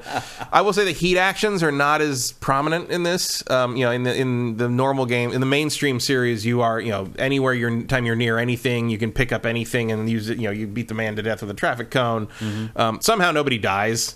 in this. Like, same as that. Yakuza's like, I mean, the enemies are damage. I just beat that man to death with a bicycle. I'm sorry. Like, he did not get up out, and he's like, oh, I'm so hurt. Here's $5. It's like, and in this, it's like you beat the shit out of a guy with a sword for like, and like you stab it. Like, one of the heat motions is you stab him on the ground through his torso, and they're like, oh, we won't mess with you again. Yeah, because you're all dead. I don't know what you're standing up for. Some of the damage that these people take in this game is outrageous. It's just, I mean, it's just nonsense. It's just fantasy. Really it's fantasy nonsense. They're not trying to be realistic. This is not realistic. None of it's realistic. This is not a life simulator in feudal Japan. There's nothing happening here. But yeah, it's fun. How about like looking at the pantheon of Yakuza games? Where does this fall?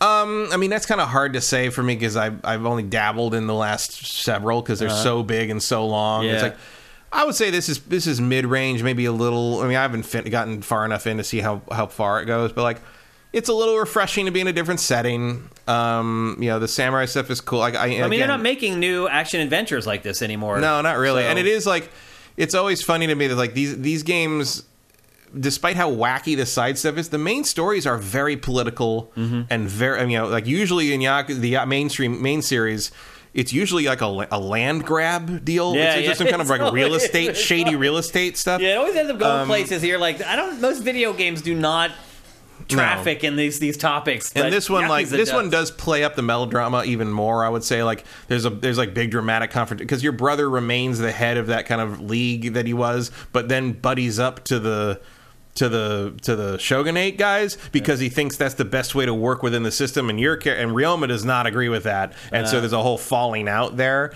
and like, so there's a very dramatic, like, his face on this side of the screen and your face on this side of the screen, and there's like, it's like, my brother is dead, it's like that whole thing. It's very over the top. The conversations in but this it's go fun. on It's forever. like that's not a criticism so much as it's like that's what the style is, and it's fun. And again, like you say, no one else is doing this. No. There is no other equivalent. Sega's not doing it. No. I mean, it stopped. The series now has turned into turn-based RPG. It still has the wacky. Yeah. But the actual gameplay is completely different now. So yeah, they shifted over to a very different system. And like, and the Judgment spin-off is a very different thing too. Even it's different. Yeah. Although there is a sub-quest in here where you have to determine who done it on a certain thing, and he does the Phoenix Wright point thing when he accuses. It's very funny. Like, there's a lot of funny stuff in this. Yeah. Like, if you can get if you can get aligned with the sense of humor this thing has, it is pretty funny. Yeah, I do like it a lot. I don't know if I'm going to get through the whole 100 hours of it, but like, I'd say it's in the upper, probably in the upper half of the Yakuza series. Is it as good as like Zero?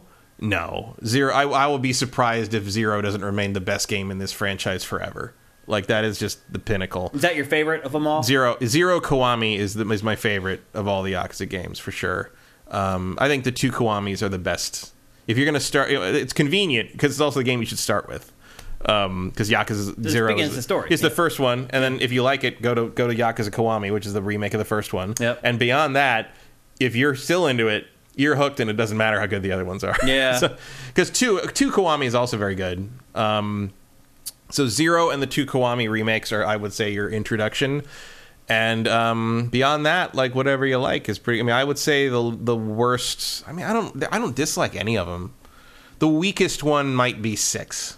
Yeah, I would say 5 or 6 are kind of fine. I've dabbled in this series, but I wouldn't say I've ever really connected with it all that well. I mean, the Yakuza series. If I was going to do if you're going to make me do like a list of my top franchises of all time, Yakuza would be in the top 20.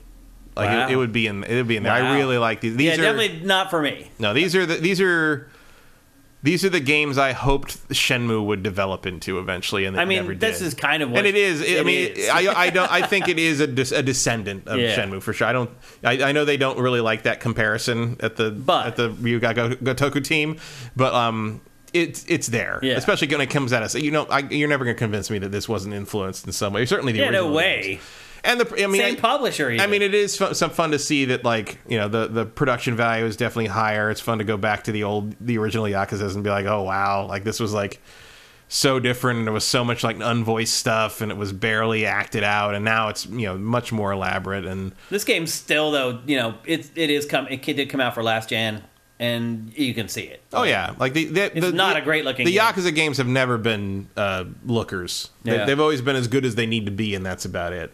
And there's very obvious shifts when they suddenly switch, because I believe a lot of the stuff is in real time in the cinematic cutscenes, but there's such an obvious detail jump when suddenly it fades to black a lot and it fades back up and you're like, we're in a real cutscene now. Yeah.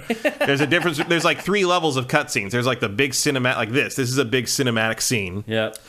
Because you can tell because they're doing all the close-ups and then there's like medium cinematic scenes which still have camera work and voiced stuff, but the text boxes are at the bottom and you can skip through them if you want. Yep. And then there's sub-story scenes which are not voiced at all and they're just the usual text, like classic JRPG, jump through the text boxes thing. Yeah. Although they're still acting now. That's the difference. Is like everybody used to sort of stand around blank-faced and talk the whole time, and now they do actually act in even the low level cutscenes. So that's gotten better, but that's been in place since really like Yakuza 4. Yeah. Who would you recommend buy this, Matt? Is this a $60 game? Yes, and then there's like higher versions. I actually bought the top. Oh, you did? Deluxe. It's Yakuza. Yeah. I have all these games. Like I have a physical copy on the way too. I actually still collect these. These are some of my favorites. Vincent just mentioned in chat that all these games are on Game Pass right now. Yes. Except for this one. Yeah. This is not on Game Pass. Game Pass is a great place to try Yakuza because it's all on there now. For how long? Who knows? I mean, they've been there for years. Have they? Yeah, for a long time. Interesting. I wonder what kind of deal that is, where they get it for I don't know, but they've been there for a very long time. Also, every once in a while, they go on sale, especially in Xbox. They go on sale for like $5. Yeah. Each. Like, you can get them cheap if you wait for sales as well. But if you're curious, I wouldn't start with this one. I would start with Zero. Okay. For sure. Also because Zero is the best. Beware, if you like Zero, it doesn't get that good again. But it comes close a couple of times. Do you think people who maybe want this style of Yakuza game to come back, maybe they should support this? So that, yeah, I mean, I don't. Here's the thing: I don't think that's coming back. I don't either. They did 7 of these, and that's enough. Yeah, that's enough. So there are, if you add up all this, I mean, there between this and the other one and the Dead Souls one, which is the zombie alternate universe breakout it's like thing. 1,000 hours of There's gameplay. like 1,000 hours of gameplay in this series. Yeah, if you even, and that's ignoring 7 and the upcoming 8 and the 2 Judgment games. Like, yeah, there's plenty of Yakuza already. There's more Yakuza than anyone could ever need. Especially since, like, I mean, Yakuza 3, there's an hour-long cutscene where they just sit near the beach and talk about orphanages in Okinawa. Like, I remember that. Yeah, it's. And look, I love it. I'm like, part of it's not super interesting, but then part of me is just like, man, where else in gaming are you going to get this? Well, maybe there's a reason why. There might be a reason, but I'm glad there's one somewhere. That's what I always like. I'm glad there's one that gave me that. I don't need Gears 6 to bring that up. Yeah. I don't need I don't need the next Fable to have a very deep story about a land grab near a castle. Yeah. But like, one series doing that is cool. I tend to just get enough dabbling in these games here and there. Yeah. Get a little taste of the mini games. But it's just, you got to figure out what your limit is on the, because I can go through and do, I've done all the, especially the early ones. I did all the grind stuff with all the lockers and all the hostess clubs and grinding the chess, the shogi stuff up and all the poker stuff. I mean, you can lose 100 to 200 hours per game easily on this, if you want to go for the platinum or whatever. For sure. I will probably not be doing it on this because there's a moment where you unlock the blacksmith in this, and I looked at all the trees of where I'm like, oh no, I can see that's a black hole. We're not doing that. That's going to take a very long time, and I'm doing just fine. Thank you. So generally, you wouldn't recommend this to many people. This is for fans. Yeah. Or if you really are interested in this period of history, like that period of like where guns came to the samurai, like there's not a lot of games set there. Mm-hmm. It's singular in that. Because it kind of nullifies the samurai. Yeah, I mean, that is a big plot point, Yeah. is like, what's going to happen now that kind of, what we've... The swords don't matter anymore. Yeah, and like, some samurai are adopting guns, and some of them are like, that's wrong. Like, you're not a samurai anymore if you're using guns. And there's like, well, we're just adapting to the world. It's like, the world can't adapt. The samurai can't adapt to the world must adapt to the samurai.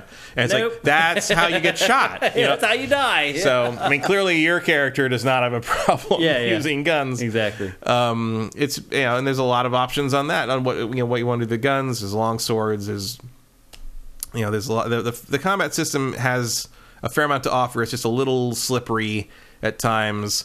There's some cheap hits, I think, here and there where it's like, okay, I saw that coming, but I couldn't quite get to it. I guess the combat, the fights happen a lot. Like just wandering around town, you're gonna just getting from one place to another. You're gonna get in like 3 fights on the way there. You can see in the B-roll there. Yeah.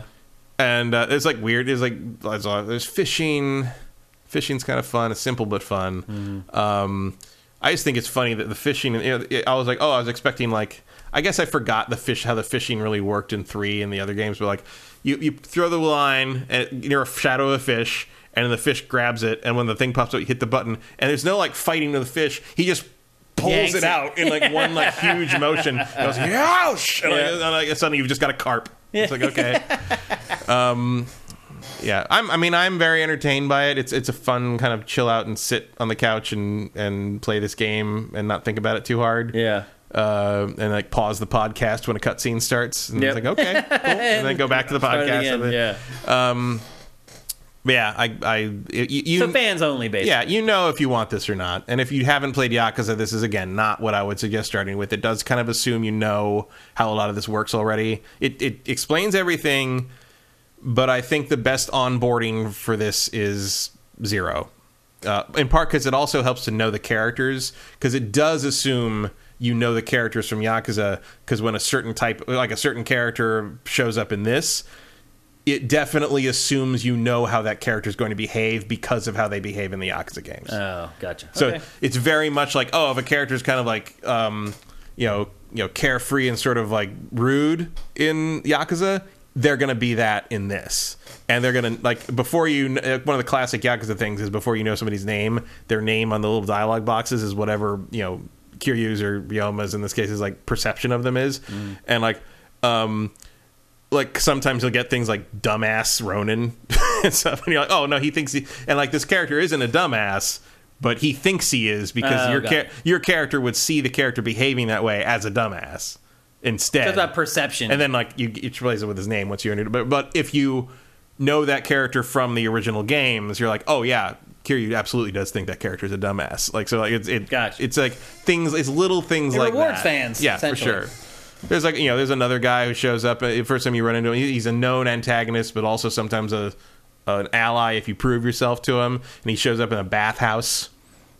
And so you have to have a big fight with him, but you're both naked in the steam room. But the little clouds of steam cover your crotches at the right place. And just move with you as you. It's funny. It's Yakuza. I mean, that's just what it does. It's I think you know by now whether you like it or not. It's like nothing else. Yeah. And you either get it or you don't. It's not for everybody, for sure. Yeah. But I'm glad it's for enough people that they've made like 10 more. of them. Yeah. All right, there you go. That's Like a Dragon Ishin. Matt only recommends it to fans of Yakuza. All right, our last topic for episode 333, another game that Matt's been spending time with on his brand new beast of a PC.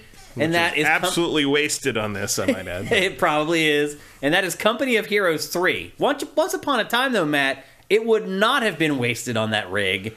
Company of Heroes used to be like a benchmark game. Yeah, 2 in particular. Yeah, it was one of those games where you're like, oh, I just got a new graphics card. Let me check out Company of Heroes 2. And the PhysX stuff back in the day. Right. That was a big deal. Yeah, absolutely. So you're saying now it's not the case with Company of Heroes 3? I don't think this game feels like it's pushing too much in that regard, no. Fine, it looks good, it's nice, but like, no, this does not feel like it's technologically as ambitious as, say, you would have expected from Company Heroes 2. Well, I wonder why that is. I wonder if the studio just lost talent, just fell behind the times. I don't know. Like, it's been a long time since the last one came out. It's been like 10 years. Yeah, it's insane. I don't know. There are a lot. I mean, they did change a lot in terms of how the campaigns work and stuff. I mean, the gameplay is still the same RTS, sort of paper, rock, scissors, flanking, cover, like, it's... So, I mean, base level, this is an RTS set in World War II. This particular one is set in the Italian and African theaters, is that right? Yeah. The campaign, there's an African campaign and an Italian campaign, which are... So first in this, there have always been different campaigns in these. This is both campaigns actually play very differently in this. So the North Africa campaign plays very much like a standard Company Heroes. It's a series of missions strung together by a story. Right. The Italian campaign plays how to describe it? It actually plays like the if you've ever played the Dawn of War games, the Warhammer, also by Relic, you know how they used to have, like, especially Soulstorm and Dark Crusade, that you picked your character and you went through like a big map, and like you had to take over places, and it was almost like a turn-based strategy game in between. Yeah, I do remember that. Yeah. That's how the Italian campaign works. Interesting. Except even more. Different. So like you'll play like a mission to secure a city, and then you go back to a larger bird's eye view campaign view of like the area of Italy you're in, and you got units on it. Like you can move your units around on the ground. It's turn based. Like you can move to this city, and then like you can either take over the city, or if it needs like defense taken down, you can either soften it up, or you can. You have like ships off the coast that can bombard them, or you can and like you have to kind of secure supply lines, and then like and you can only move a certain amount per unit per turn. So you have to end turn, and the enemy takes their turn. And like if the Germans move into like a city you're already taken over, you better move units back in there. And then so basically, and that can just be the whole section. Like you can take over town with no real-time strategy battle. Wow. But if like a key location like Salerno early on is one of like the key locations you're fighting over, you have to play a real-time strategy battle to take over Salerno. And then to hold it, if they send units to try to take it back, you have to play a real-time strategy defense mission. Okay. Against it. And usually those That's are clever. It is. And that's more or less what those Dawn of War games did. It's similar to sort of rudimentarily more was sort of like what Rise of Nations did. They had that Conquer the World mode. Yeah. Even the Total War games, the Warhammer things, like you've got a world map that you deal with. But this is just a much more active thing. The Total War games, I'll be honest with you, Matt, are too much. They are a lot. They are. I don't disagree with you on that. I get like an hour and a half into them, and I'm like, dude, I'm overwhelmed. You gotta. They're lifestyle games, as many would say. And I will say there are themes for the Total War games that would get me to really dive in. They have not done one of those really. Yeah. Like if you did a Star Wars game like that, I'd be in. If you did, it probably would get me over the hump. If you did a Lord of the Rings Total War, I'd be in. If you did a Warhammer 40K Total War, I'd probably be in, because I think that's more interesting than the fantasy Warhammer setting. Yeah. But yeah, so this is definitely the most robust, the most like involved any kind of the campaign turn-based map has ever been in any of Relic's games.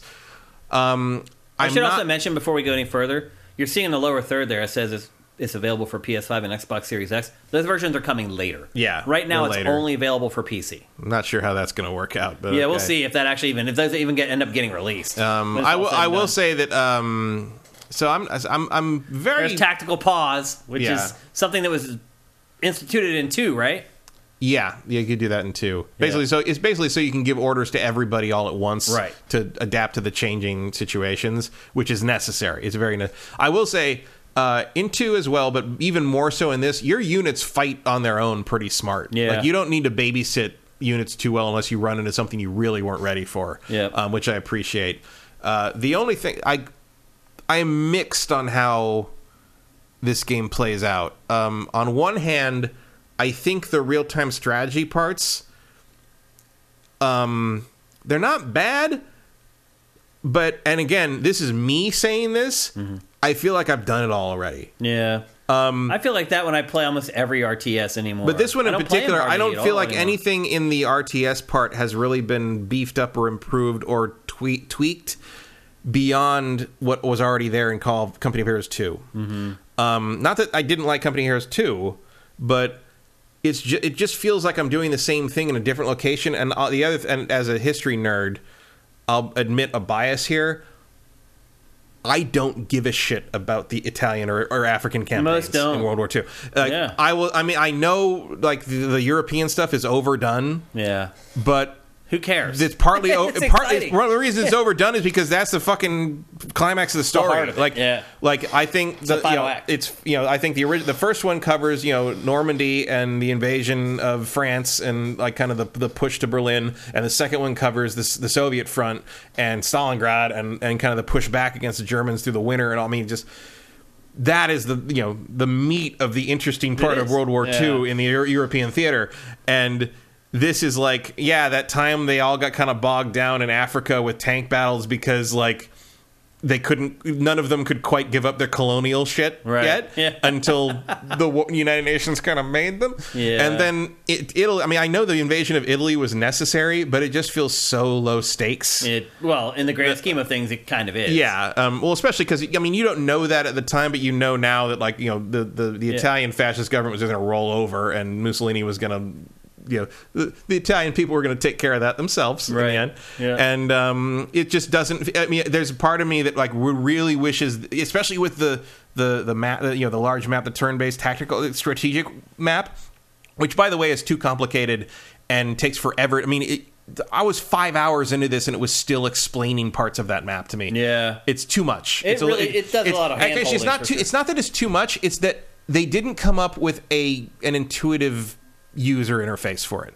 Like, I constantly forget what does what and how to do things, and that I can do things. It's like an overcomplicated board game. It's kind of intuitive though too. Like a lot of the stuff that you do in this, it does kind of work the way you'd expect it to work. In the RTS part, yes. Yeah. In the bigger, like the turn-based map, no. Yeah. Like it's much more. It's a much more obtuse way to do things. I think the RTS stuff is pretty intuitive most of the time, as long as you kind of know kind of how Relic's user interface work. That hasn't really changed in forever. The problem is they didn't find a way to transpose that user interface onto the turn-based map that made it make a lot of sense, if that makes sense. Like, it also feels like the storytelling in this is just so lackluster. Like, you're right, like those theaters are probably the least interesting and least consequential, but they don't do a good job of dressing them up either. Like, no, they try with like the Italian campaign. You're answering to an American general and a British one, and like they both have different opinions about what to do next a lot of times, and so you can either do, basically on the big map, you can either do the thing that the American guy wants to do or the thing the British guy wants to do, and you'll gain favor with them, and the more favor you gain with one, the more upgrades you can get from their skill tree, and so you kind of got to pick whether you want to be the American upgrade tree or the British upgrade tree, and some things you do please them both, so it is not a full decision black and white. Yeah. The other problem is that maybe this is just me, I think the American guy's right most of the time. Like, I don't know. Like, it's just you, Kyle. Maybe. I mean, the British guy, a lot of times the British guy will be like, we have to secure this port so we can bring in more supplies. And the American's like, if we don't take that town, the Germans can just roll down that road and kill us all. We should do that, then we can take the port. I'm like, I'm with him. That makes sense. I feel like we don't die. That is more important than that. Maybe like, dying. Because we could also die because if you're trying to fight your battle on this port and then you just roll in over the hill, right? Now you got two sides. It's called a pincher maneuver and you die. Yep. So it's like conservative tactics versus aggressive tactics, and knowing enough in war, and well, not even just war. In that theater, right, it was go. That was the trick. So, but I mean, you can play it either way, whatever. Yeah. Whereas the African campaign is much more straightforward, just kind of a linear story. Which is again, I think I like the African one better a little bit. I feel like I should like the Italian one better because it has the strategic map and has more new elements to it. Mm-hmm. But I like the African one. You're seeing the African stuff here. I like this better partly because it's just a little simpler to get in the action and just jump from mission to mission. And like the fucking the tanks are fun. Yeah, like the tanks have always been really fun. The vehicles in this series has always been really fun, and like we got a point, and like just it's very still satisfying even after 3 games. It's satisfying to see those shells bounce off the armor in the front of your tank. Oh yeah, when you're pointing in the right direction. Yeah, absolutely. And it's still like it still makes me go when someone comes out from behind and hits you in the back and takes out you're like side hit, they hit the engine's on fire, I gotta get away, or when you get overwhelmed and you have to hit the retreat button and your soldiers are running back and and then they get up and start chasing you. You move the armor up and nope, we're gonna cover their retreat. It's like there's a lot of satisfying things in this. I really do like this series, but playing the Italian campaign, all I could think was I kind of wish they'd just done Normandy. Yeah. I appreciate not wanting to repeat yourself and wanting to do a lesser covered part of the war. Like, I get it. But when you're making a game every 10 years, but also especially having gone back to Company Heroes 1 and how just visually and presentation wise it just doesn't hold up really anymore. Yeah. It would have been nice to have a modern version of the Western European theater instead of because that was also, I will also admit, I would feel like I would be on more solid ground in the strategic map part of a Normandy equivalent, because I would understand more what I was trying to do. I don't know the Italian campaign. That's what I was telling you. The storytelling in this isn't great. It doesn't really set the stage enough. It's in the cutscenes. I mean, do I need more of a stage set than go kill Nazis? Not really. Yeah, but at the same time, motivation. But I just don't feel. Yeah, it doesn't feel like there's a real explanation of what you're doing or why. And you're just kind of thrown in the thick of sort of, the British and American general arguing with each other. And I'm like, well, what are we doing? We're just trying to get to Rome. I mean, that's the goal, is you're trying to get to Rome. Yeah. But I don't, a lot of times when they're giving you the different, different objectives, I don't feel like I understand what I'm doing, in terms of the small scale, he wants to get this so he can secure it. Basically, you take this, like the British guy says, you'll have more resources next turnaround, or if you take this, you'll have fewer enemies to deal with. That's the decision, right? Yeah. But I don't feel like I have a very good idea of what the larger picture is. The other weird thing is even though they're doing these, you can't play as the Italian it is weird. resistance or anything. There is even in multiplayer, there's no Italian side. You are playing. You can be the U.S., the U.K., the Germans, and I think they're adding the Soviets later. Just for multiplayer. I don't think there's a campaign for I don't see where they would be in the campaign. But I don't know. I mean, it's fine, but it's not. Company Heroes 2 really pulled me in and was a big deal. I played and 1, but 2 especially. I was like, oh wow, 2's improvement over 1 was very noticeable, and the experience was very different. Not just over 1, but it was the improvements that it made to the genre in general. Singularly, it's like we can have local damage. We can have the physics and the destructible terrain matter. We can have units that when you zoom in, they don't look like block men. We can have small. We can have you get attached to these little groups of guys that level up and carry from battle to battle over and that's all still there, but it's not as novel anymore. Yeah. And even as someone who's very much about execution over innovation, there's nothing else for me to grab onto, and that's why I keep saying I wish they'd done Normandy, because I would inherently care about a Western or Eastern European theater version. I don't think you're alone there. More than what I mean, they're not they weren't important, and I'm sorry if anyone in Africa or Italy is watching this and feels differently, but I don't care about the invasion of Italy. Yeah.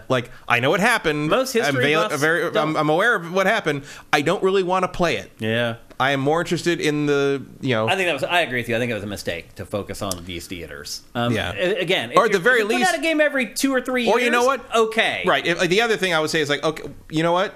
Do the Pacific Theater. Yeah. And I know nobody wants to do that because of the racial aspect. Right. Because it's it's a different thing. Yeah. It's not as cut and dried, and it ends poorly. Mm-hmm. How do you end that campaign? Do you just I don't hit know. the button? You fly the Enola Gay in? I don't think you can do that. Yeah, I don't think you can either. Yeah. It ends in arguably a war crime. Yeah. So it's a messier situation. Call of Duty hasn't touched that except that one game either. Yeah. And that didn't sell too well. Yeah, so. that's true. Yeah.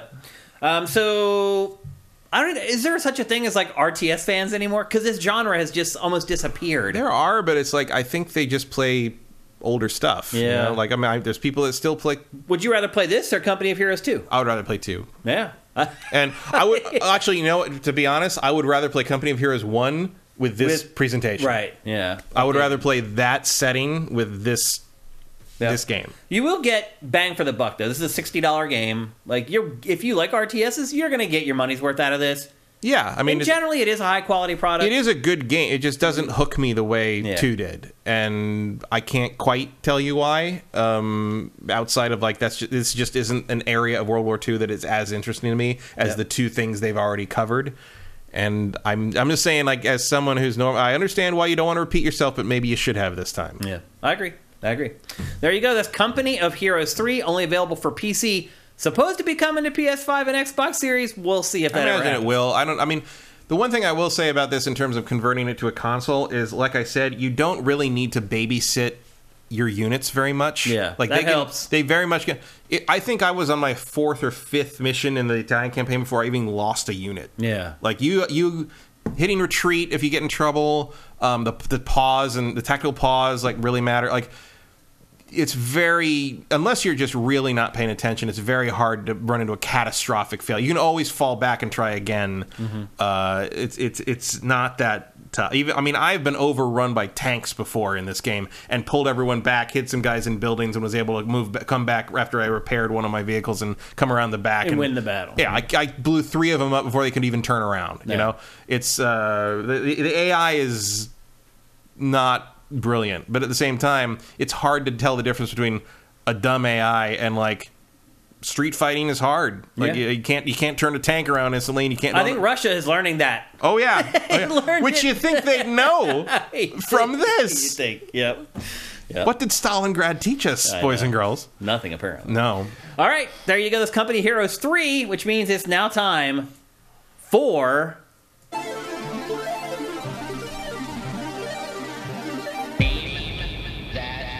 That's right, folks. It's time for Name That Game, a fun little game we play here on GameFace where I show you 5 screenshots from a video game and you try to guess the name of the game before this guy.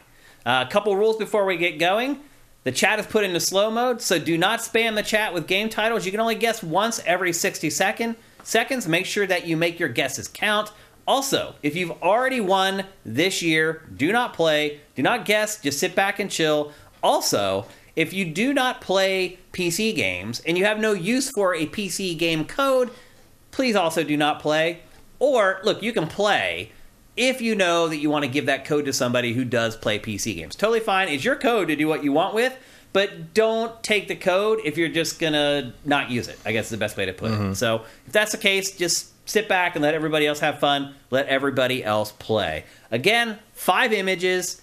And they get easier as they go. They become more obvious as they go. So I try to keep you guys from guessing it on the first image, but the last 2 weeks, not only did you guys guess it on the first image, somebody guessed it in like 5 seconds. It's been seriously. Yeah, no, it was. You guys have been amazing the last couple weeks, and you guys do. I'd marvel at your ability to kick Name That Game's ass. But anyway, I tried to make it a little harder this week after the last couple weeks. We'll see if I succeeded or not. You just never know until we play. And so with that, we're ready to show you guys the first image for Name That Game for episode 333. And here it is.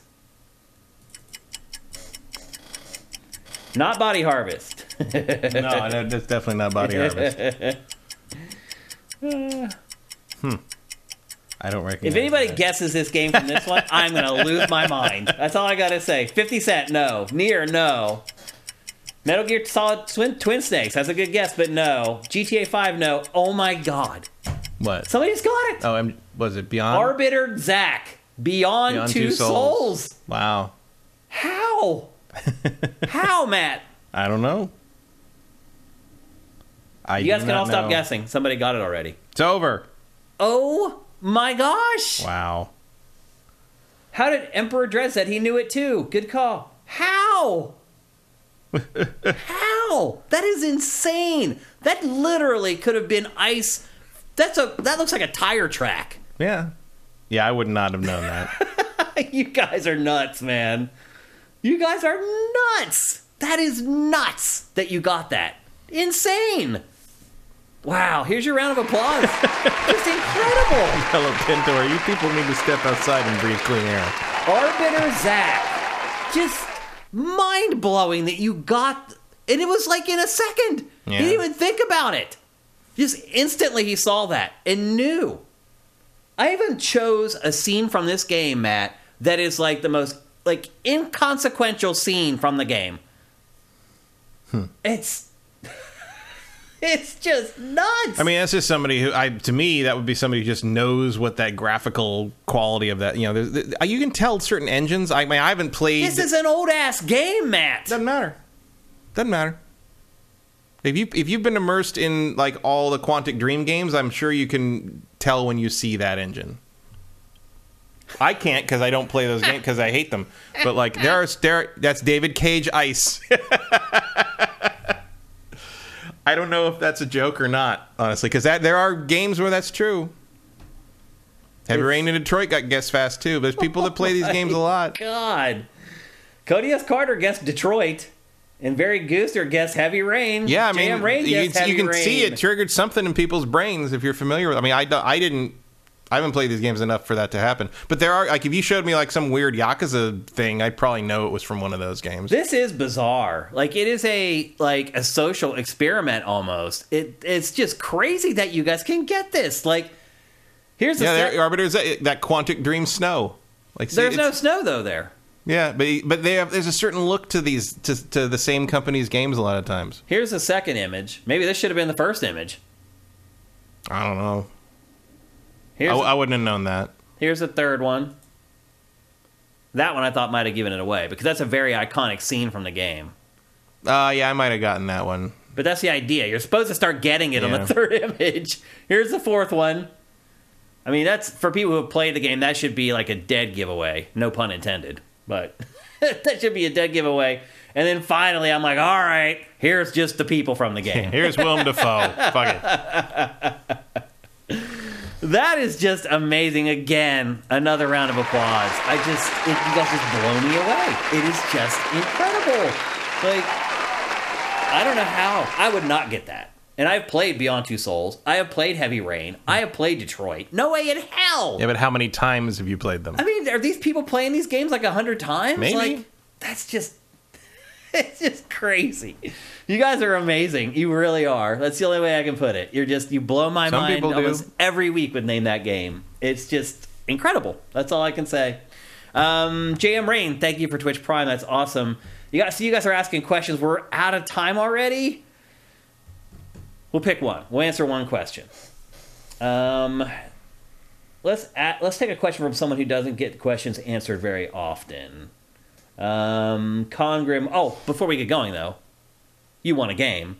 You can send me a DM right here on Twitch if you want to, or you can send me a DM on Twitter at Dinfire. You can send Sifted a DM on Twitter at Sifted Games, or if you're on Sifted at Sifted.net, just send me a DM at Shane, and we'll get your free game out to you. We'll answer one question. Congrim1.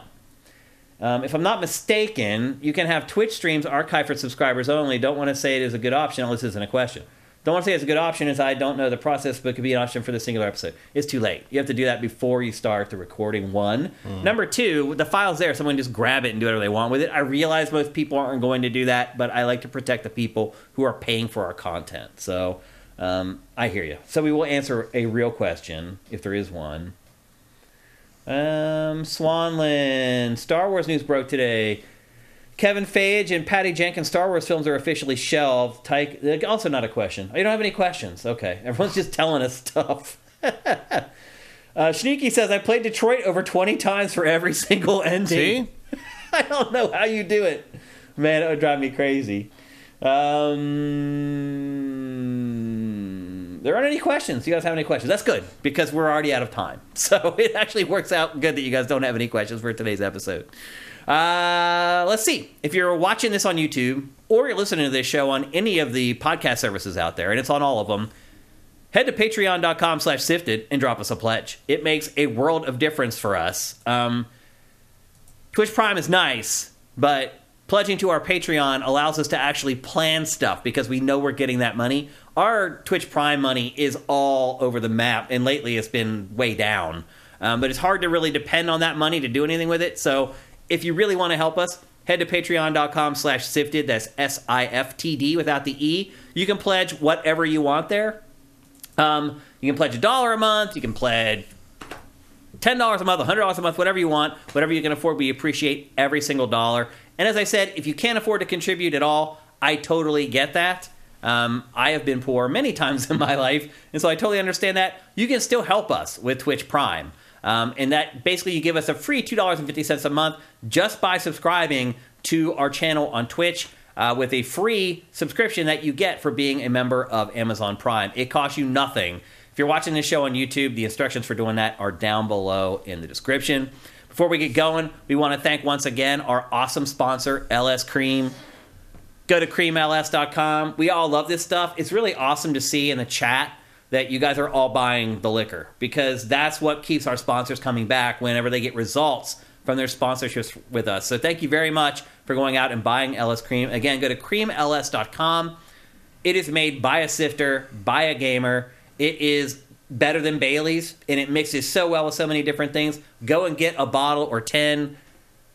I've never met somebody who tasted it who didn't love it. And that's just being completely honest with you. It's really, really good stuff. Matt, anything you want to share before we head off into the sunset? I don't think so. Keep an eye out for Last of Us finale. Oh, that's right. This Sunday, and the Oscars. So actually, I have a question for you. I'll ask you right here on air. Would you be interested in doing a spoiled for The Last of Us Season 1 next week? Yeah, we could do that.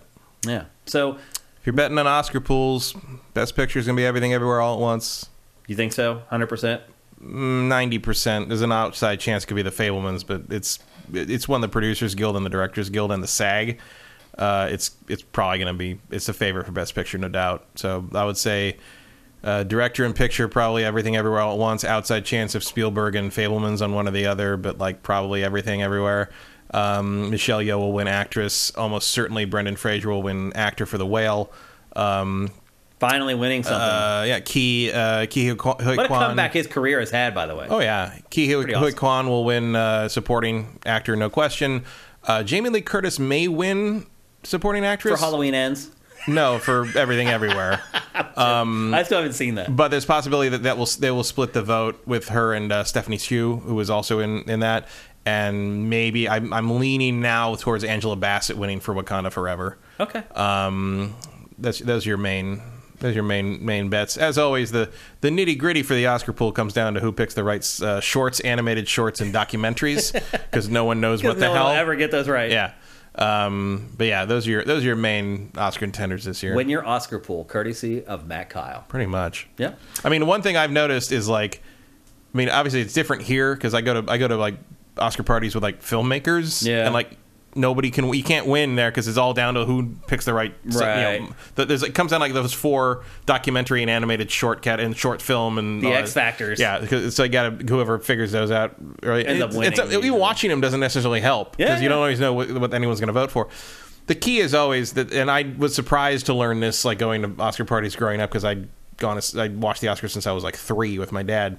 You're not voting for the thing you want to win. You're voting for what you think the Academy is going to pick. Yeah, it's just like video game fantasy leagues. It's the same deal. You're not picking like what's the best game. It's what do you think the critics are think is going to be the best game. Famously, when I went to an Oscar party for one of my English professors, my favorite professor in all of college, and he had an Oscar party in '98, spring of '98, and that was the year Titanic was up for Best Picture and Good Will Hunting, and as the night wore on, I was 100% certain Titanic was going to win Best Picture. He was like, "No, it's going to be Good Will Hunting." He thought it was going to be Good Will Hunting for sure. I'm like, "No, I mean, I agree. Good Will Hunting." I could have told you that. I like Good Will Hunting better. Titanic made $2 billion. They are going to reward her for that. Oh, yeah. And he's like, "I'll bet you." And I'm like, "I'll bet you." So he bet me the final paper in the class. So if Titanic won, I didn't have to write a final paper in our Shakespeare class. That's great. Senior year, I was like, that was the last assignment we had left. I'm like, so I don't have to do any more work in your class? Yeah. Yes. And so he's like, so the deal was I had no final paper if Titanic won. If Good Will Hunting won, I had to write 2. Oh. So I'm like, no, risk. I'm taking it. Then so most of the class was there. He turns around, it's like anyone else in that Shakespeare class wants to get in on Matt's bet, you can. And so like the class was like 9 people. They all took it. And Titanic wins, and we're like, no, Titanic wins, no final paper. We're all freaking out and he turns and goes, I don't know what you all celebrate. I'm the one that doesn't have to read your stupid papers. That's great. That's the best thing I ever won in an Oscar pool. Before we go, Jam Rain, thank you for Twitch Prime, and thank you for gifting the Tier 1 subs to people in chat. I don't want to miss that before we go. And thanks to all you guys who support us, even if you just watch on YouTube and you watch our show with ad blocker turned off so that we actually get to serve ads and we get a couple pennies here and there. It all adds up. We appreciate every single one of you. However you can support us, it's awesome. So thanks, you guys. We'll be back here next Tuesday, same time, same place. We'll see you then. GameFace is up and out.